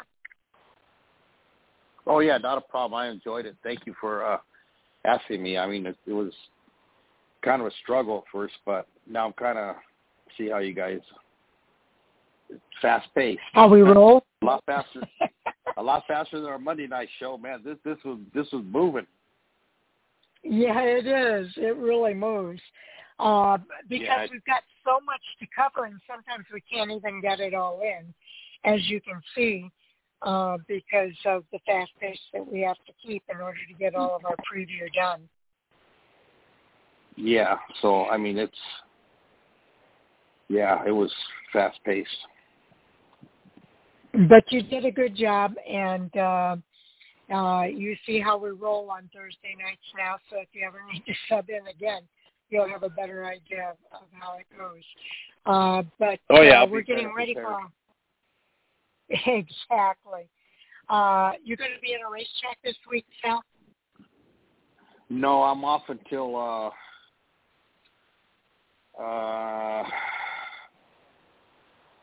the 9th. Oh, okay. So we'll look at we'll talk. Okay. Yeah. So we'll talk to you about that as we get closer to the night. But again, yeah, thanks don't for being forget here. We'll look forward. Yes. Yeah, don't forget Monday night we have Derek Thorne on the show.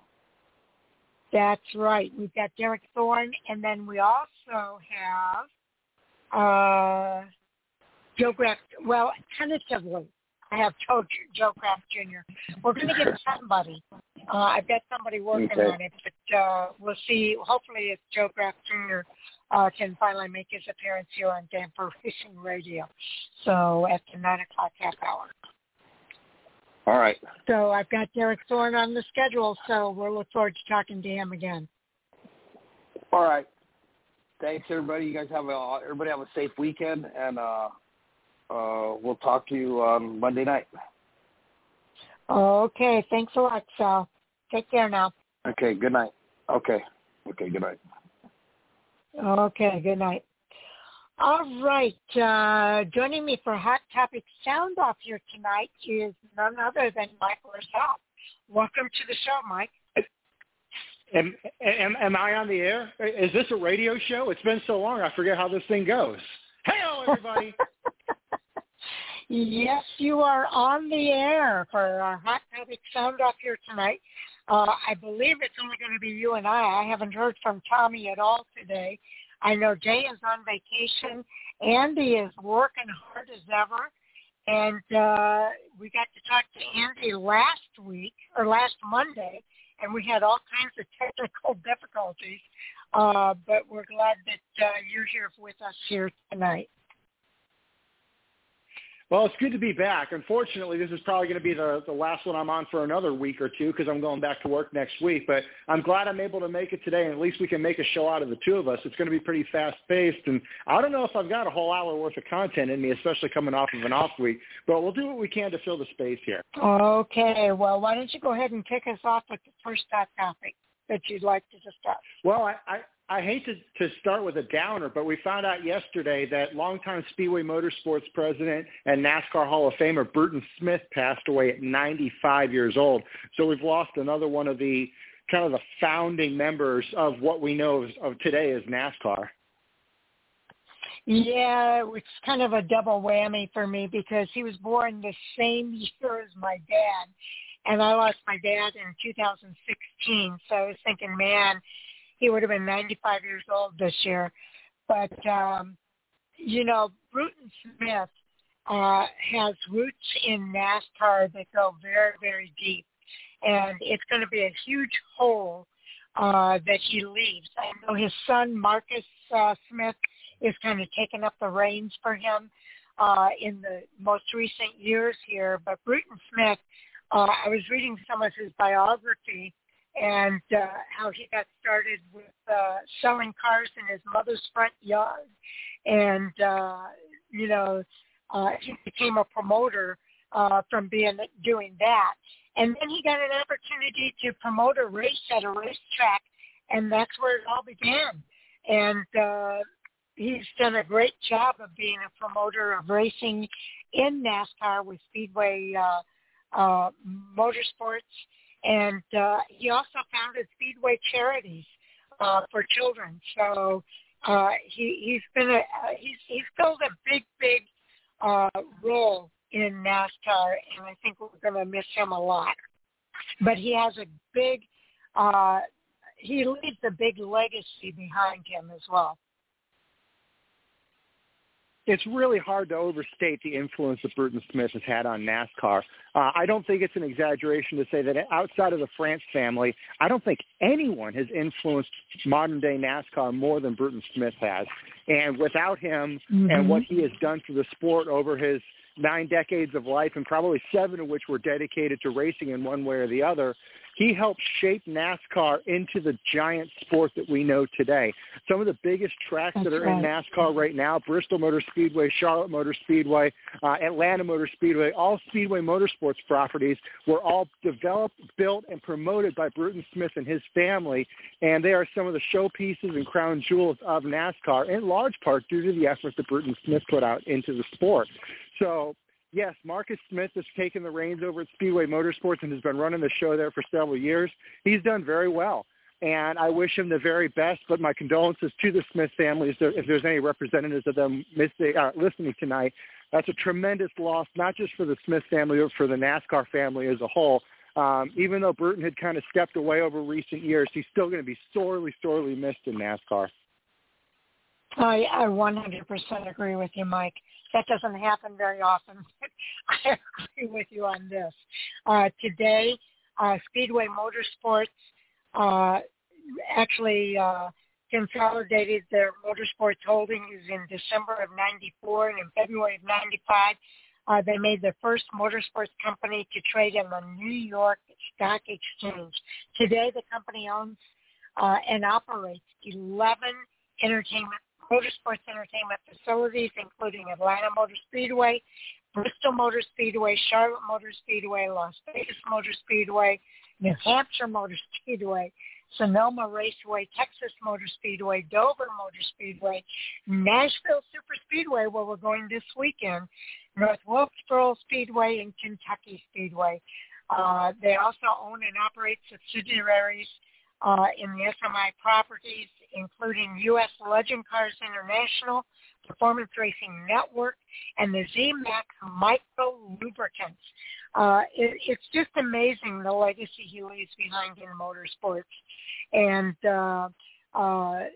when you visit any of those tracks, you have Boot and Smith to thank for, because he put fans to the forefront in a lot of these facilities, and he wanted it to be a good fan experience when he promoted these tracks. So I think he accomplished that, Mike.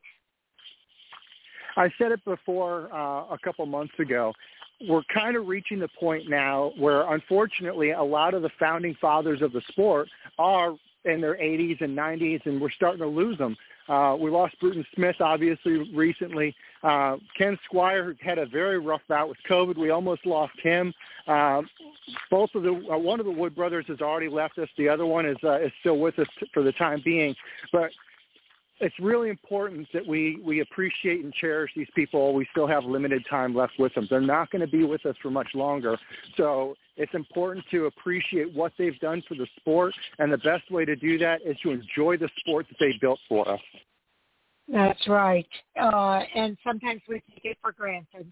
And I, too, extend my condolences to the Smith family and to the NASCAR family as well. Because we are mourning the loss of Bruton Smith in our NASCAR family. So I will say I'm proud of his legacy, and when I visit any of those tracks, you can't help but think of Bruton Smith and what he's left behind. He's also part of the Elko,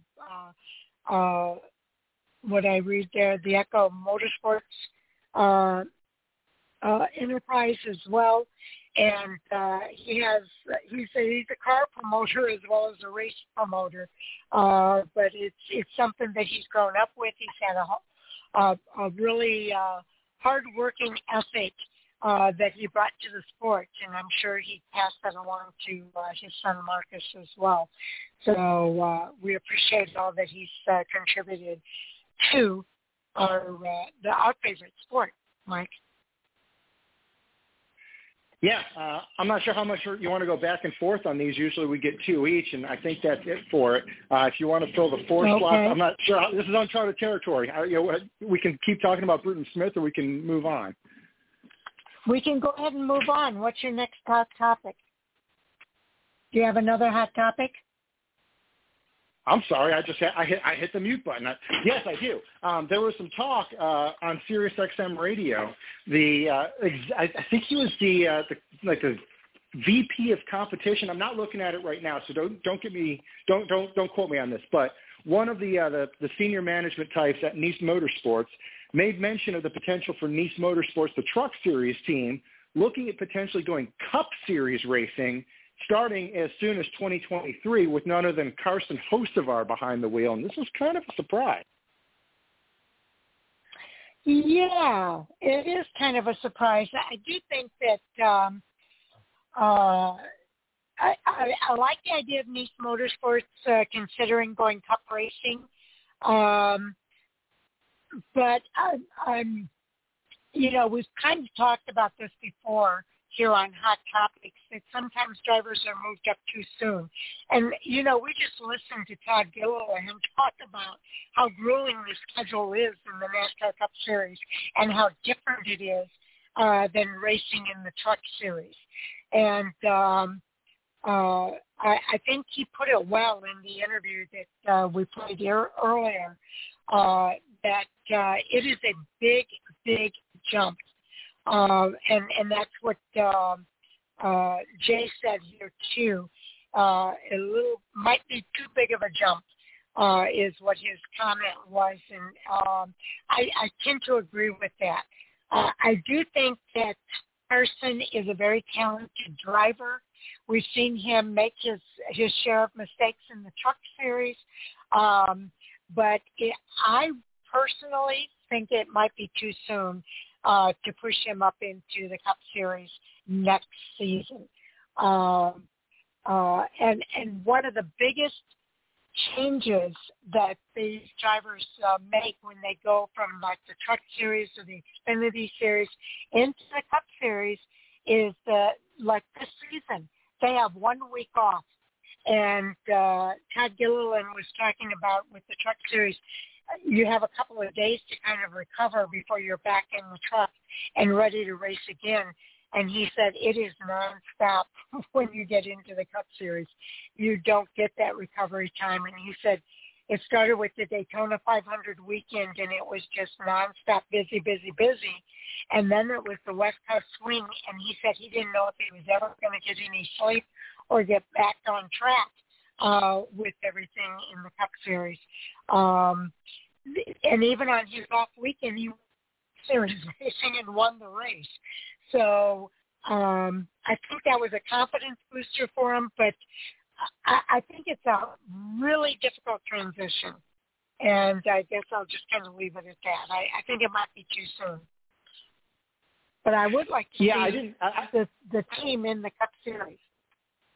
Yeah, I apologize. I didn't have the article pulled up when I first brought up the topic, but I have it now. This was Cody Efall. He's the general manager at Nice Motorsports. So, like I said, a person who would be in the know about the future plans for Nice Motorsports. And he was talking on Davey Siegel's show on Sirius XM Radio. And in addition to hinting at the Cup Series stuff, he said some interesting things. For example, when he was pressed on why the Cup Series instead of the Xfinity Series essentially jumping up 2 rungs in the ladder, he kind of said that the Xfinity Series, to use his words, lacked thickness, and he implied that there's about half a dozen to 10 teams that really dominate the Xfinity Series, and then the rest of the series is also ran. And he tried to imply that the Truck Series is a little bit stiffer competition. I don't know that I would agree with him there, but the other really interesting thing that he said to back up his Xfinity Series criticisms, it really drives home the point about Carson Hocevar maybe being a little bit too early to go up to the Cup Series. He mentioned he didn't use a name, but everyone knew who he was talking about, a current Cup Series driver who has several Xfinity Series wins, was in the truck race last weekend at Sonoma, and Efall didn't even see him in the race. He didn't know he was in the race. And obviously he's referring to Harrison Burton. And it's no surprise Harrison Burton was grossly unprepared for the Cup Series and is struggling mightily in the 21 car in the Cup Series this year. And to say that Carson Hocevar is remotely even as prepared as Harrison Burton is a bit of a stretch. I don't get me wrong. I'm not criticizing Harrison Burton. I've heard nothing but nice things said about him, but he was not ready for the Cup Series. And his struggles in the 21 car this year really highlight what happens when you move a driver up too fast, too soon into a ride he's not prepared for.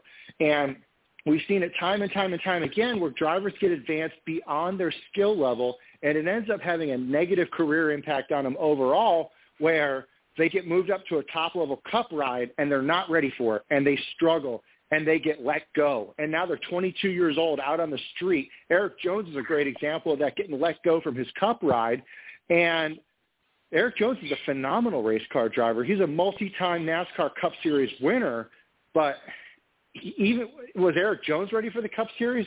He's more ready than Harrison Burton and certainly Carson Hocevar. So I love Carson Hocevar. I think he's got a lot of potential, but he's not ready for the Cup Series yet. And moving him up into the Cup Series now, I think will do more harm than good. I 100% agree again. And add on top of that, Nice Motorsports would be a new team in the Cup Series. So I think that would kind of complicate things even further. I just, you know, I echo everything that you're saying. I think it's expecting too much of Carson Hocevar and Nice Motorsports to make that transition into the Cup Series and to have such high expectations. The driver, and I agree with you on Harrison Burton. I think Harrison was pushed up too soon in the Cup Series. I would have liked to have seen him stay in the Xfinity Series just a little bit longer. But I do think that he is making some progress, maybe not as much progress as he would like to be making, but I do see him making some progress, but it's going to take him longer to make that progress. Look at drivers like Cole Custer, who I think is a great driver, but he's struggling right now in the Cup Series. He got a win last year that put him into the playoffs, and you know he's not having the best of years this year. So, and I just think that we need to give these guys a little bit of a break and really help them make that transition and work their way up to the Cup Series because the schedule is very grueling, especially when you consider that the Truck Series has a lot less races than the Cup Series has. Cup Series has a full 36-race schedule, which is nowhere close to what the Truck Series has, or the Xfinity Series. Xfinity Series comes a little bit closer, but that's a big transition. And if you don't believe me, talk to ToddGilliland because he does talk about that. Any other thoughts before we move on? Now, one thing that kind of tempers this a little bit, there was some discussion about this on Twitter, and one of the users commented basically the same thing that we are, that it's a little premature for Nice Motorsports and Carson Hocevar to be going full-time Cup racing, to which Carson Hocevar himself replied, quote, "Who said anything about full-time?" So this is kind of an interesting idea here where maybe Nice Motorsports is looking to enter a limited schedule, and if they do that, well, it makes a lot more sense that their rising star of Carson Hocevar might be the guy who does a handful of Cup Series starts. The question then is, does it make financial sense to do that? I don't know, but it's a much different thing than, hey, we're going to throw Carson Hocevar full-time into the NASCAR Cup Series in 2023. So definitely something to keep an eye on, a really interesting story, and I'm looking forward to seeing where this goes from here. Yeah, that's a very good point, Mike, because I did not know that. It could be a part-time stint. That makes a lot more sense than a full-time ride for Carson Hocevar in 2023. That might imply that he will indeed race in the Xfinity Series. So we'll have to wait and see how that continues to play out. What's next on our list here?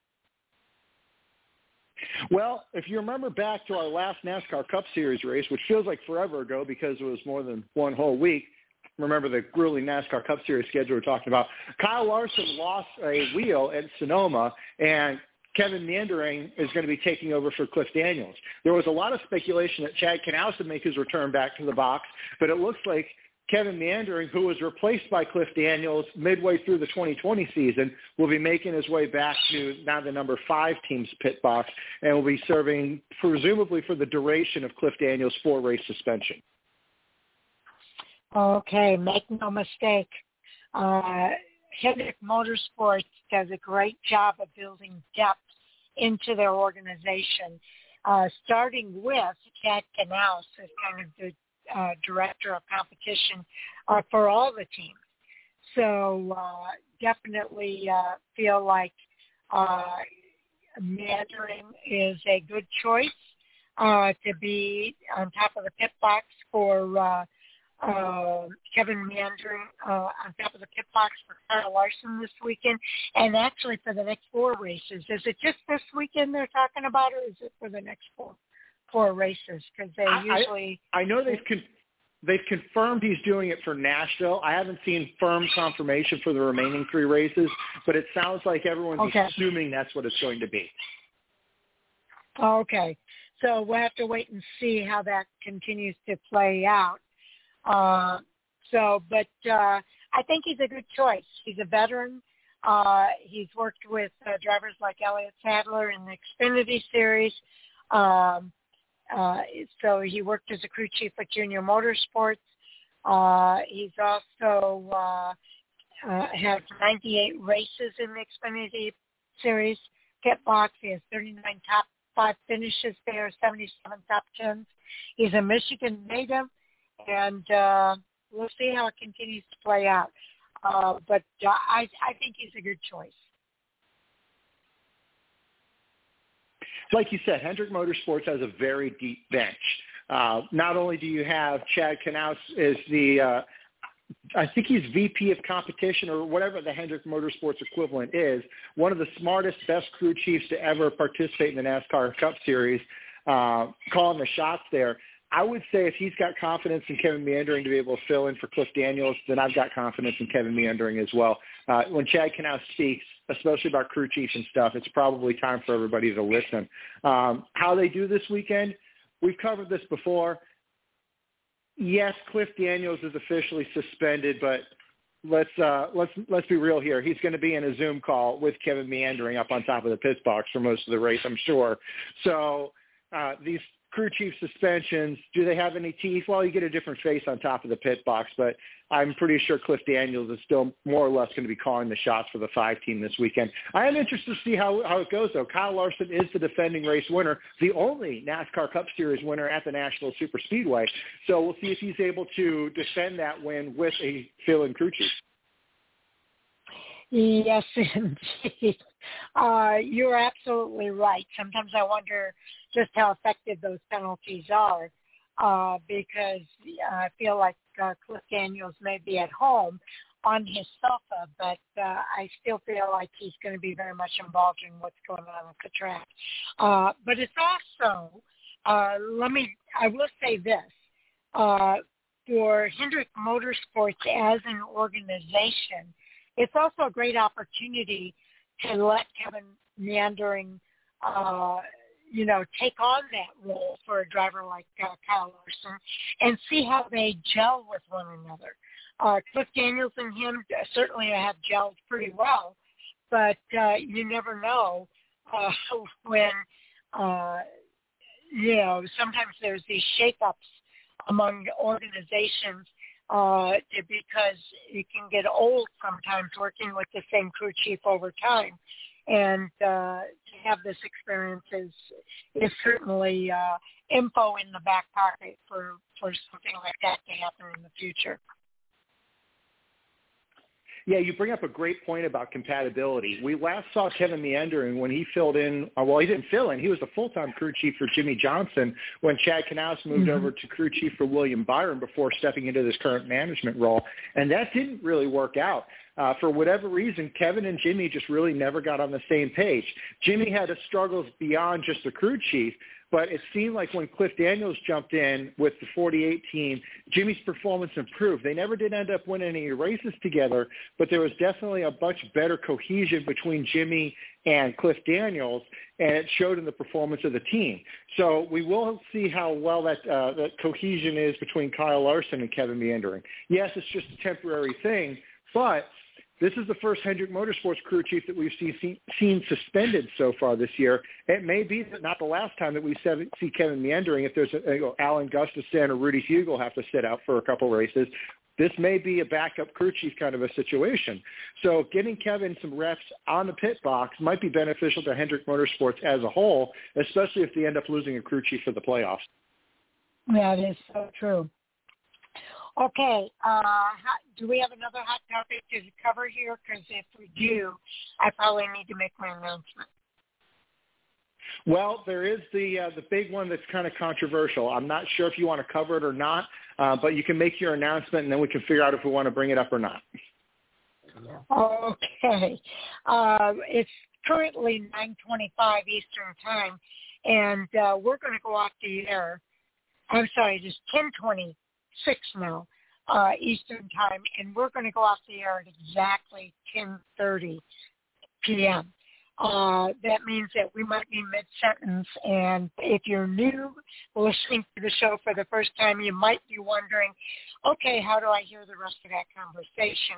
Well, we're going to go ahead and continue to record our conversation past that 10:30 mark, and that will be part of our bonus overtime material that you can hear on our podcast. What I do is I go out on Twitter to let you know that the podcast is available, and I've now incorporated Facebook on that as well, to let you know that the podcast is now available so that you can then go to the player at Fan4Racing.com and fast forward to the 2-hour mark to hear the rest of our conversation. So sometimes we go, just a short amount of time past, but sometimes we go for a whole half hour and sometimes even more past that 10:30 time frame. So if you want to hear that bonus overtime material, just watch for the podcast to be available. Fast forward to the 2-hour mark, and you can hear the whole rest of the conversation. So thanks for tuning in, and we're ready to hear what that next topic is going to be.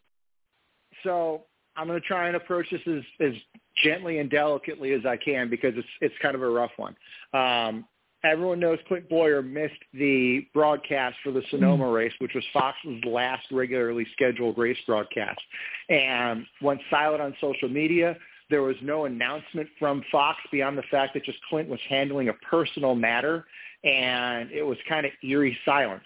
The good news is there was a lot of speculation about something happening to Clint himself or his family or something like that. The good news is Clint Boyer is okay. His family is okay. They're all fine. Unfortunately, what happened was Clint was involved in a vehicle accident on Highway 242 near Osage Beach, Missouri, where he struck and killed a pedestrian who was on the side of the road at night there. And there's conflicting reports of whether she was on drugs or it's confirmed she had methamphetamine in her possession. Either way, terrible, terrible circumstance there. I could totally understand why Clint wanted to take some time and step away. So, if you want to engage with Clint Boyer on social media, now is not the time to pester about something like this and make crude jokes. It's definitely a time for some sensitivity to Clint and his family because this is a terrible thing that's probably going to take quite some time for Clint to get past. Yes, Clint was actually tested, and his test came back as a .0000. He had no alcohol or drugs in his system, and they had to wait for the investigation to take place. But he's been cleared of any wrongdoing in this incident. And it's a tough one because this was a fatality of a 47-year-old woman, and it's Clint has come out and said that he is very sorry for the family and what they're going through. It's a very difficult situation for him and his family to go through this as well. And like Mike said, this is not the time to be making any kind of negative comment to Clint Boyer. He is going through a very, very difficult time. You can imagine if you yourself had an accident like this, how devastating it might be to you and your family, as well as the family of the victim. So it's just difficult all the way around. I can understand now. I was really baffled by it when I noticed his absence from the booth during the last race, and trying to figure out why is he not there. I tried not to speculate. I know a lot of people did try to speculate on why he might not be there. But I'm glad we kind of waited it out, Mike, to find out what actually did happen. And it is devastating. I just can't imagine being in Clint Boyer's position right now and how difficult it might be for him and his family. Clint Boyer is not somebody, and you know what's really weird too is that I just drove through that same area not that long ago coming home from Texas. And I take that route, so I know exactly where that accident took place. And it's just not an easy thing for anybody to have to go through. And I hate to see a member of our NASCAR family going through this. And I really wish him and his family all the best as they work their way through it, and also the family of the woman victim in this case. Yeah, really not a whole lot more to add to that. I completely agree with everything you said there. Fortunately for Clint, the Fox broadcast schedule has come to an end already, so he's going to have some downtime to hopefully take care of whatever he needs to take care of in terms of if he needs to get to talk to somebody about it or whatever he needs to help move past this. But if you have the opportunity to do so, give Clint the space and the respect and the privacy that he and his family needs to get past this. I know Cash is still active in racing in the local area around where they live in the Kansas area. So if you do end up, it's going to be great for him to get out to the racetrack and do something else. But at the same time, if you do see the Boyer family at the racetrack, be respectful and give them their distance. Even if they're looking like they're having a good time at the racetrack with Cash, keep in mind they're going through something that's extremely difficult, and being at the racetrack is probably their best way to at least put it behind them for a temporary period of time there. So give them that space and the respect and hopefully allow them to heal and move past this. And let's not forget that a woman died here and she has a family as well.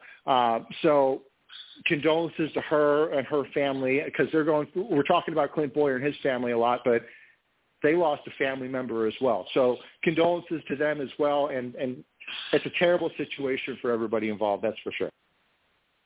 It certainly is. I had something similar happen to me a few years back, and you wake up dreaming about it. So I understand exactly what he's going through.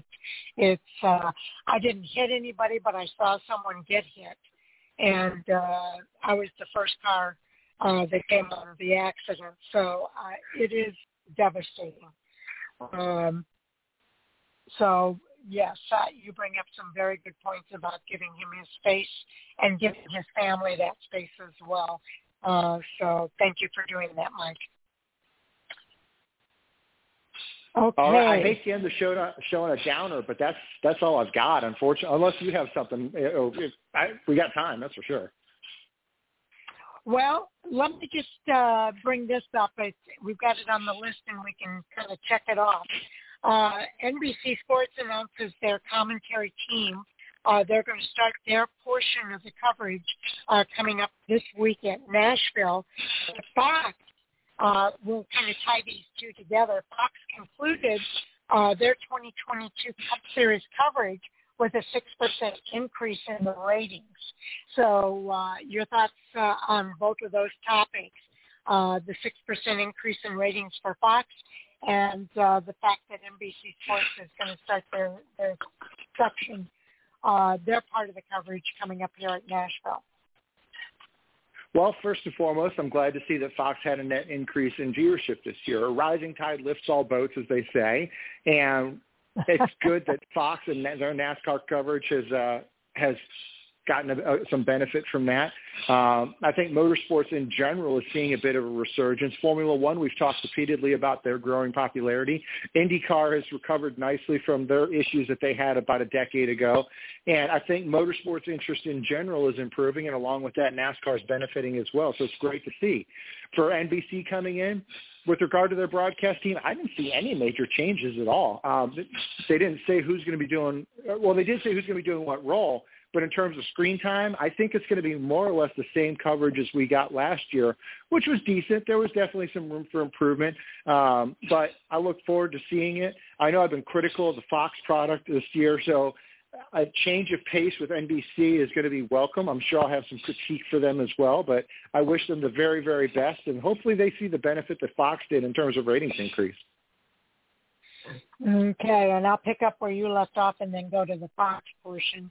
It looks like it's pretty much the same as last year. Rutledge Wood will have a new focus this season. That's the biggest change I saw. And he's going to do a city view reporter. So wherever they go for races, he's going to kind of highlight some of the local businesses. For instance, in Nashville, the famous Tootsie's Orchid Lounge, to highlight the atmosphere and excitement around the race on Broadway in the Music City. So he'll do something similar at all of the racetracks throughout the rest of the season. She'll join Kim Kuhn with MRN. Has been a pit road reporter, but she's going to join the Fox Sports as a commentary team, as a pit reporter for select races this year, and she's going to make her on-air debut at Road America with Marty Snyder, Kelly Sabast, and Dave Burns and Parker Kleiderman and Dylan Welch will all return to report from the pits alongside Kuhn throughout the season. So that's the only difference. The other difference is that a lot of the coverage will be on NBC, but it's also a lot of coverage will be on the USA Network this season for the NBC part of the coverage. We're going to see Dale Earnhardt Jr., the Mayor Jeff Burton, and Steve Letarte, serving as analyst alongside the race announcer Rick Allen, so that's pretty much the same. Auto racing icon Kyle Petty and NASCAR Hall of Famer Dale Jarrett, along with JTT Doherty Racing team owner Brad Doherty, will anchor the studio coverage, with Snyder serving as pre- and post-race host for the sixth consecutive year. The Peacock Pit Box will serve as the studio team's primary set location on pit roads throughout the season. So I think I hit kind of all of the big highlights of the NBC broadcast. As far as the Fox broadcast, I'm not a big fan of the Fox broadcast. I'm glad they had a 6% increase in their coverage. I'm happy that we're moving on to NBC Sports and looking forward to the coverage. I thought one of the best coverages that Fox had this season was with Dale Earnhardt Jr. When NBC put him out on loan to be in the broadcast booth alongside Clint Boyer and all of a sudden I'm brain dead. The other guy. Mike Joy. Joy, thank you. Alongside Mike Joy, I thought it was one of their better broadcasts, and I think Dale Jr. has a lot to do with that. So definitely looking forward to those guys calling the races. And Fox is all right. I'm okay with them. They're just not my favorite. I enjoy the NBC broadcast booth a lot more. Yeah, I wholeheartedly agree with you. I was at the Talladega race and watched it live, but then that next Monday I went back and watched the broadcast, which I usually don't do, but I had heard the Dale Earnhardt Jr. portion of it was phenomenal, and I went back and watched the race broadcast for the race I had just watched live the day prior. And you're right, Dale Jr. really elevated not just his own performance. I think he made the effort of Mike Joy and Clint Boyer in the booth as everyone. He brought out the very best of the entire Fox broadcast team, which was outstanding. So I completely agree that Dale Earnhardt Jr. was a highlight of the Fox broadcasting section of the season, and he's not even a Fox broadcasting employee. So hopefully Dale brings that same energy, knowledge, and the best thing about at least his Talladega contribution was the timeliness. He was talking about the right thing at the right time, almost like he had watched the race already and knew what was coming, even though he was watching it live. So having that timeliness, it's very different. You can't teach it. It's something that comes with experience and talent, and Dale Earnhardt Jr. has both of it. I look forward to him bringing that to the NBC booth this year, and that's probably the highlight of what I'm looking forward to with the NBC broadcast product coming up from this weekend on out. Yeah, I'm kind of glad that Rutledge Wood is doing the City View this year because Rutledge is one of those guys that could fall into the same trappings that we see at Fox Sports sometimes. And sometimes they get so carried away with trying to be entertaining, they forget that they're there to cover the race. And so I think this is a good use of Rutledge Wood to kind of highlight the city where they're racing and kind of give some of the insider information there. But it allows the other part of the team to really focus on what's happening at the racetrack, and I think that's good too. So I think in the past they've allowed Rutledge Wood to kind of be that entertainment value, if you will, of the broadcast, and he's still going to do that, but focusing on the city I think is a really good thing for him. Hey, anything is better than Rutledge Wood reporting on who has the best pickup truck tailgate swimming pool and who's burning their bratwurst in the infield. That was a complete waste of time. So if he's going in there and highlighting some of the local businesses, and some of these businesses are able to benefit from NASCAR coming to town, that is a much better use of Rutledge Wood's time. So it can only go up from what he's been doing the previous couple of years. We're much more blunt than me, but right on the mark. I tend to be more blunt from you. That's why you keep me around, right? Yeah, sometimes. Okay, so let's go ahead and was there anything else? I don't think I saw anything else on our list. I think we're pretty much caught up. It's easy to catch up when you got an off weekend and you've only got two people, so you're blasting through these things one after the other. So I think we're caught up. Hopefully some good stuff happens this weekend. I'm really looking forward to seeing NASCAR Cup Series racing get back on the track this weekend at Nashville Superspeedway. I'm going to be traveling and working this weekend, so I'm going to catch the races when I can. But like I said, really looking forward to seeing NASCAR Cup Series racing again this weekend. Yeah, I've been so busy. I've missed some of the racing lately.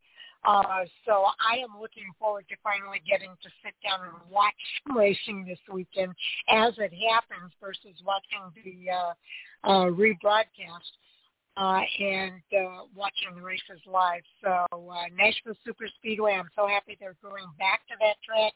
I think they'll put on a good show this weekend. And what are your thoughts about the possibility of another first-time winner, or will it be a veteran that wins this weekend? It's tough to say. I mean, my list of potential winners is starting to get pretty short. I've still got Tyler Reddick on there as a likely first-time winner. As far as first-time this season winners, there's not a whole lot more guys who have previously won a Cup Series race who have not won yet this year or I think are likely to win this year. Brad Keselowski, I know you and Sal talked about him earlier in the show before getting into Hot Topics. As much as I like to see Brad Keselowski win a race, based on momentum, if nothing else, if I was going to pick an RFK driver to win a race, I'd say it'd be Chris Buescher. I don't know what it is with the 6 car, but they don't seem to have the same speed as the 17 lately. Chris Buescher hasn't led a ton of laps, but he spent a lot of time in the top 5 and top 10. I don't know that I would necessarily say he's going to win a race, but he's definitely knocking on the door more than Brad Keselowski is right now. Ryan Blaney, we haven't seen him win a race yet. He's not mathematically locked into the playoffs, but he's pretty secure in his playoff position. But it's likely that Ryan Blaney is probably going to find his way into victory lane sooner rather than later. Eric Jones, he's been hot and cold. I know he's kind of the 43 car isn't exactly a front runner most of the year, but he's gotten a lot out of it. So Eric Jones is another potential first-time this year winner. Other than that, maybe Kevin Harvick, maybe Eric Almirola. It's tough to say. Are we going to have 16 different winners by the time we start the playoffs? I know we talk about it every year. I'm starting to think we might not. I think we're going to end up at about 13 to 14, and then that's where we're going to end up at for total different winners this year. And if you do the math, there's not a whole lot more different winners that are coming up here. And that's kind of where I'm sitting at. I see maybe 2 or 3 different guys who haven't won a race yet this year winning a race. I may end up getting surprised. I mean, who would have picked Austin Cindric to win the Daytona 500, for example? So these things can happen. But I think everyone expected Ross Chastain to win races. Everyone kind of expected Daniel Suarez to win, especially after Ross Chastain cranked off 2 of them. So great to see those guys win. Not really a big surprise. I think Reddick won't be a huge surprise. Anybody not named Tyler Reddick, though, getting a first-time win, I think is going to be a big surprise at this point. Yeah, this year's kind of unique, too, in that you've got drivers like Denny Hamlin, who sits 21st in the series points with 2 wins. You've got Kurt Busch sitting 19th with 1 win, Austin Cindric 18th with 1 win, and Daniel Suarez 17th with 1 win. That's 4 drivers that displaced Eric Jones, Austin Dillon, Tyler Reddick, and Chase Briscoe.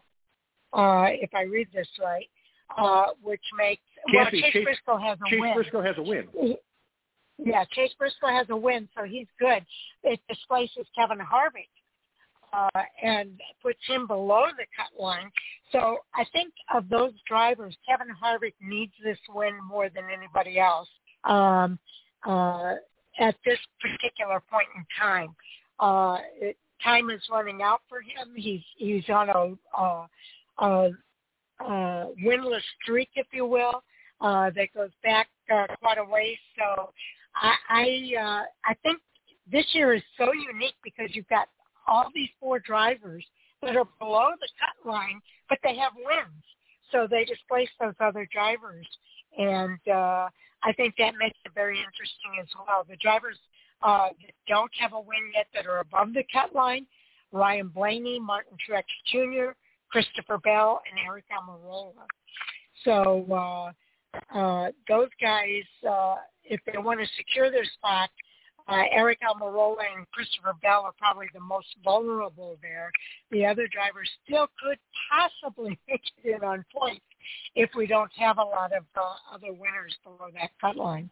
So it's an interesting season, without a doubt. We kind of expected this. This was part of the Gen 7 car was advertised as leveling the playing field, giving more drivers, more different drivers, the opportunity to be competitive. I think the section of the field that has benefited the most from the next-gen car has been the middle of the field. We still see the top teams be the top teams, Hendrick Motorsports, Joe Gibbs Racing. To a lesser extent this year, Team Penske and SHR. The Ford teams have been a little bit off the pace this year, but Joe Gibbs Racing and Hendrick Motorsports are still the 2 premier teams in NASCAR Cup Series racing. But I think we've seen a resurgence of kind of those middle-of-the-pack teams. Trackhouse is knocking on the door of being a top-tier team now, but they were a middle-of-the-pack team. Yep. Richard Petty Motorsports and RCR have both really improved, and I think a lot of that has come with the improvements from the Gen 7 car. So that has really opened the door for some of those middle-of-the-pack teams to get that competitive edge that they need to start competing for wins, and it's been great to see this year. It has been great to see, and it will be interesting to see for the rest of the races. This is the race that actually starts the 10-race countdown to the last 10 races of the regular season. So I always pay particular attention to the 10-race countdown, and it all starts at Nashville Superspeedway. And this year it ends at Daytona International Speedway. So that's going to make it interesting, too, for that to be the final race before the playoffs begin. Yeah, I think NASCAR picked the perfect race for the end of the regular season. desperation Hail Mary to get into the playoffs. We saw William Byron get the walk-off playoff spot with his first career win at Daytona, with the first year they had it as the playoff cutoff race. Austin Cindric got into the playoffs this year with winning the Daytona 500 to start the season. Exactly. So finishing the regular season with a playoff berth up for grabs, I think was a phenomenal move on NASCAR's part, and I'm really looking forward to this Daytona race at the end of the regular season, because especially with as tight as the field is right now, it's going to be some very desperate people doing some very desperate kind of things, trying to get that last playoff slot or prevent themselves from being eliminated. And it's going to be a wild race here in just 10 more weeks, because there's not another off week. It's 10 weeks until the end of the regular season. Yep. That's right. And at a track like Daytona, that desperation move can sometimes take yourself as well as 10 other drivers out at the same time. So you can be minding your own business and still be taken out of the race, unfortunately. I think hopefully they'll be careful about that, but you're right. It's going to be desperation mode at Daytona for sure.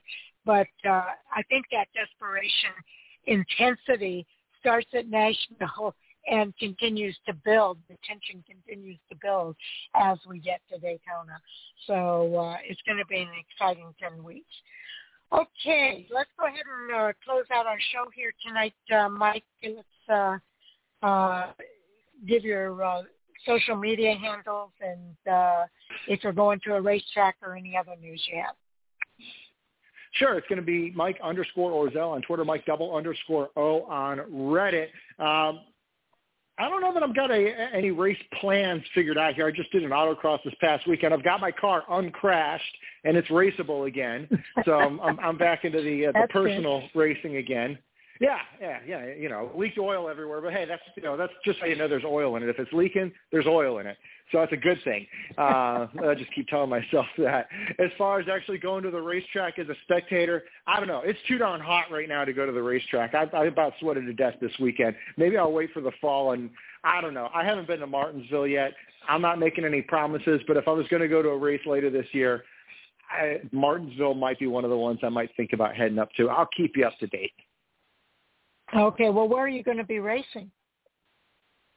Oh, it's autocross, so we do it at the Columbus Air Force Base alert ramp, the old B-52 ramp out there. Our next one is going to be August 13th, again at Columbus Air Force Base, Mississippi.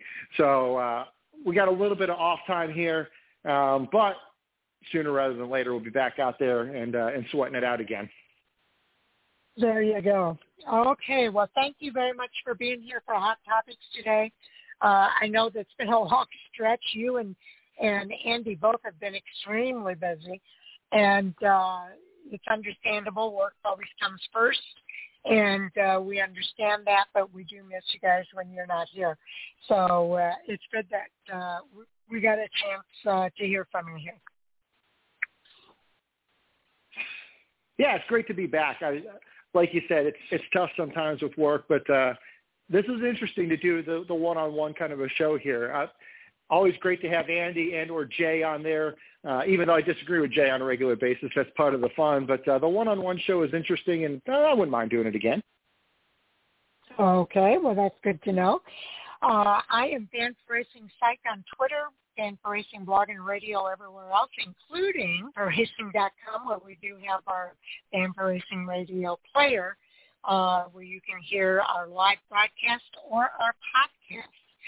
So thank you to all of our listeners for tuning in. We appreciate you taking the time to hear what we have to say. We have a lot of fun doing the show, and we hope you enjoy it as much as we do. Also, thank you to Sal Sigala for standing in today for Jay Huseman, who's on vacation, and to you, Mike, for being here for Hot Topics. Without you, we couldn't have had a Hot Topics here tonight. So thank you for being available.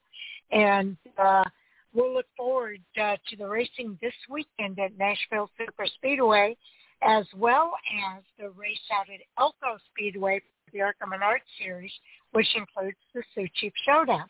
So a lot of racing going on in all three series this week at Nashville. And we'll look forward to talking to everybody on the other side. We do have Derek Thorne confirmed as a guest for Monday night at 9:30. And I have another guest tentatively scheduled. We'll wait and see if it's going to be who I think it is or someone else. But we are working on that. And we hope to have a guest at the 9 o'clock time frame as well. So join us on Monday night at 8:30 p.m. For our review of the racing at Nashville and Elko. And Jay and I will be back on air this coming Thursday to do our preview show. So, again, thank you to everybody, and we'll talk to you again on the other side. We'll call that a wrap, Mike. All right. Good night, everybody. Good night.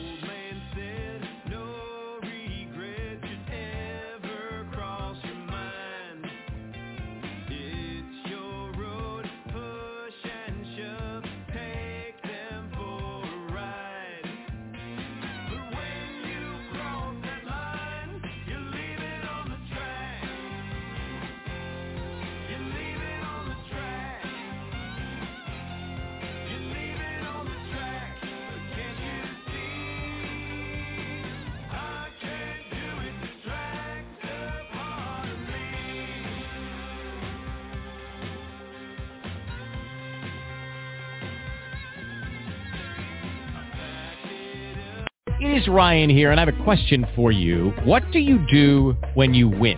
Like, are you a fist pumper, a woohooer, a hand clapper, a high fiver? I kind of like the high five, but if you want to hone in on those winning moves, check out Chumba Casino. At ChumbaCasino.com, choose from hundreds of social casino-style games for your chance to redeem serious cash prizes. There are new game releases weekly, plus free daily bonuses, so don't wait. Start having the most fun ever at ChumbaCasino.com. No purchase necessary. VGW Group. Void where prohibited by law. See terms and conditions. 18+.